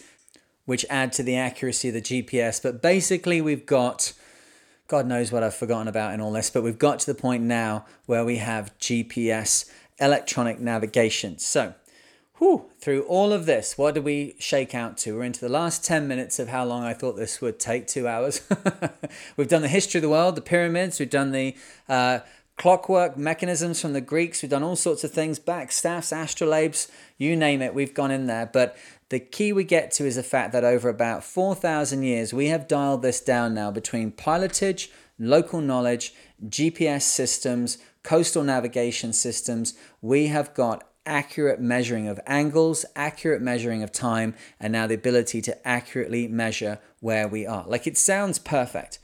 So how does it go wrong? That's the thing. Estimated position error. What is this thing that I talked about at the very beginning of it?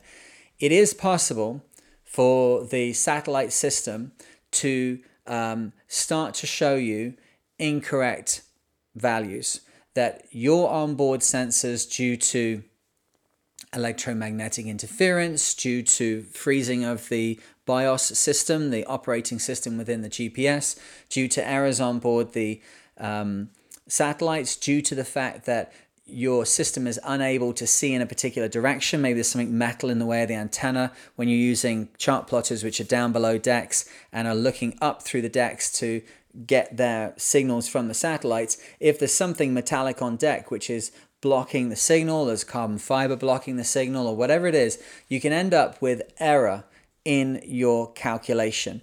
This is something that if you just come at, this is why I didn't want to just say, hey, be careful of, position error. You should have this thing displayed on your chart at all times so you know how much the error is. Once you understand the history of navigation, you understand that we have come from a period of just guessing and looking at waves and learning things with palm fronds and shells, and we've come a long way down this path, but we are still on our way to somewhere else, and we're not there yet. So you can look at the chart, you can look at that little icon of a boat and go, oh, there we are, we're just passing 20 meters to the east of this rock. You got to understand how much error there is in it. Whilst you may be able to position your boat much more carefully than any previous navigators in the history of the world, or certainly the accepted history of the world, you don't know the error which is inherent in that little point on that chart. We've got satellites in space, we've got all sorts of things going on in the atmosphere, we've got things going on board your boat, we've got things going on inside your chart plotter. It's essential that you still reference how much error is on the GPS signal. Now, we would have seen this previously as your horizontal dissolution of precision, which is a value which has no real, you see it as HDOP on your chart plotter, it has no real kind of connection to reality. Like the value goes up and that means one thing, and the value goes down, that means. What you need to have is on your chart plotter, into your log goes your EPE. So what we have on our logbook is that where it says latitude and longitude, GPS position, it's being inputted from any number of units which is in front of us. And before you mark that down, you have to enter the EPE, which comes off the main chart plotter. And I've seen values on that of 100 meters. Yeah, not 1 meter, not 10 meters. I've seen numbers on there of 100 meters. Now, it normally hovers around 7 to 10 meters, something like that, when you're in the open ocean. There was, unfortunately, an incident that happened in the Caribbean a number of years ago where a vessel proceeding north from, I think, Antigua ran aground on, I guess it must have been the edge of Montserrat. I went looking for it online, and try as I could, I couldn't find the details now, but I know I read it. And it was basically their GPS was out by about 200 meters. And unfortunately, that grounding ended in fatalities. The yacht was lost, and it's because they were skirting around an island and using GPS like a kind of And I'm in no way criticizing the people on board that boat. They're doing what I do, what you do, what a lot of us do, which is use the GPS like it's some kind of computer game, like avoid the yellow bits and the green bits and the dark blue bits. And well, it was out. It was out by quite a long way. So how can it end up being out? It can end up being out because of things like solar flares. Solar flares, the sun goes through a cycle about every 11 years. The last one was about 2013, where it goes through a period of much stronger solar radiation. These massive eruptions on the surface of the sun create huge amounts of gamma radiation, which then, as the planet is flying around the sun, doing its thing, it's got its atmosphere protecting it from a lot of the radiation. Up in the atmosphere, these sudden large spikes of ionized radiation can cause the signal to scintillate. And when that happens, you can get a delay between the propagation of the signal from the satellite and its reception, which instantly throws you out by quite a long way. Not because you're moving that fast, but because the satellites are moving fast. So if you're suddenly getting a change in the way that the signal is propagated from that hyperbolic system, see, you know what all this stuff is now, that hyperbolic system using trilateration, using the timing between the satellite and your position to help your unit find out where it is. Once that is thrown off by the signal propagating at a different than expected rate, you got a big problem.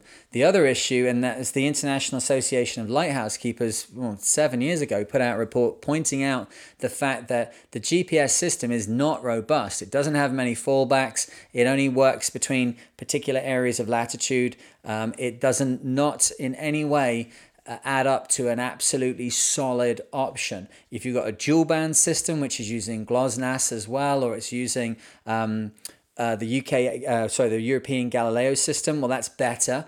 But an outage on one of the systems could lead to big problems because essentially you are locked onto the satellites, but now they're not transmitting for a second. So your system does not update as to where you now are.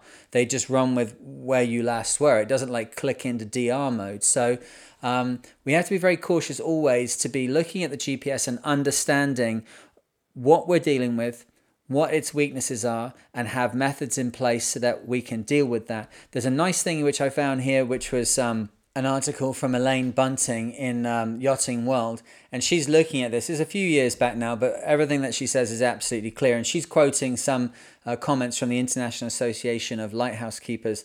They say GPS is far from robust. Although reliable and accurate for long periods, it can suddenly and unexpectedly fail. In recent years, such failures have been due to a range of vulnerabilities, solar disturbances, space vehicle failures, unintentional radio interference, and, increasingly, deliberate jamming. So that point about the deliberate jamming is kind of interesting because that is something which certainly, if you're nearby big American fleets, you can find that GPS is almost back to like selective availability, if not turned off. And that, of course, is so that incoming ordnance missiles and what have you, which rely on GPS, are unable to locate their position, and hence it creates a lot of position error for them, so that they're likely to miss. But continuing on with the article here from Elaine Bunting, she says, with some GPS systems, outages don't even trigger an alarm. That's worrying on a yacht and downright scary when you think of it happening on the bridge of a fast-moving ship. The report is ominous about reverting to traditional navigation methods, saying they would force the mariner to revert to increasingly unfamiliar fallback navigation methods such as chart, compass, and visual bearings. And I think that in the end is the point that I wanted to get to when I decided to make this E is for estimated position error. What I have talked about in previous podcasts is the fact that there's no good having a sextant and a load of books and stuff on board the boat and thinking that you're going to just jump into being like some top navigator. Even if you are highly skilled at doing celestial nav, if you are running around using GPS, getting as close to things as we do with GPS, if the weather comes in, if you have some kind of failure, if there's a lot of error in your GPS for some reason, there's no way of just jumping back into being the kind of navigator that had to negotiate the last 4,000 years of human history. That ship has sailed. You need to be on it like for 24 hours before. They say navigation is the science of where you were. Well, you need to know quite a lot about where you were to be able to work out where you are now.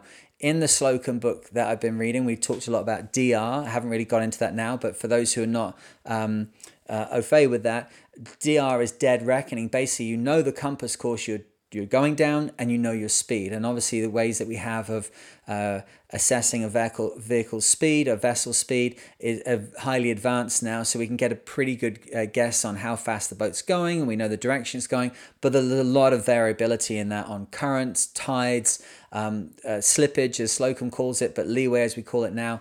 If you can't calculate all those things accurately, that DR is not helping you. It could give you a false sense of the accuracy of what you're doing. So what's the outcome of all of this? Well, firstly, this is the sailing world that you are part of. This is the history of the science of navigation, which has come down to you. And when you look at that screen, you with your position on and with all of the Admiralty details on your little Navionics charts, whatever, that was the dream from like 2000 BC. That's what Ptolemy was trying to work out. That's what everybody down through history has been trying to get to the point where they could just look at something and it tells you where you are. From our point of view, we have to just not get too confused between the way that a GPS screen looks and the way that a computer game looks. Because if it switches off and you've been driving around like super close to things, you've got almost nothing to fall back on. If you're awesome at Celestial Nav and you've got open ocean within 24 hours and you've got some clear skies, you can be back on it. Other than that, you're on a pilotage, and the kind of pilotage you're doing is keep your eyes on, because something may rear up out of the ocean, some giant rock or something, or some big breakers, and that's your indicator of your safety. So my advice to you is have a look at that screen on the chart plotter which says satellites, and then it has all these different numbers and the HDOP, and go online, learn what that stuff is. Have a quick look through the GPS thing on Wikipedia. Yes, Wikipedia is not a brilliant source for contentious information, but there's not much contentious about the history of nav. You can pull down really good information. You can be both amazed by the miracle of navigation as it is now. You can praise high heaven if that's what you want to do for the genius of those that came before us, the giants on whose shoulders we stand when we navigate. But just also cast a little thought to the fact of, like, how accurate is this thing? What is my position error?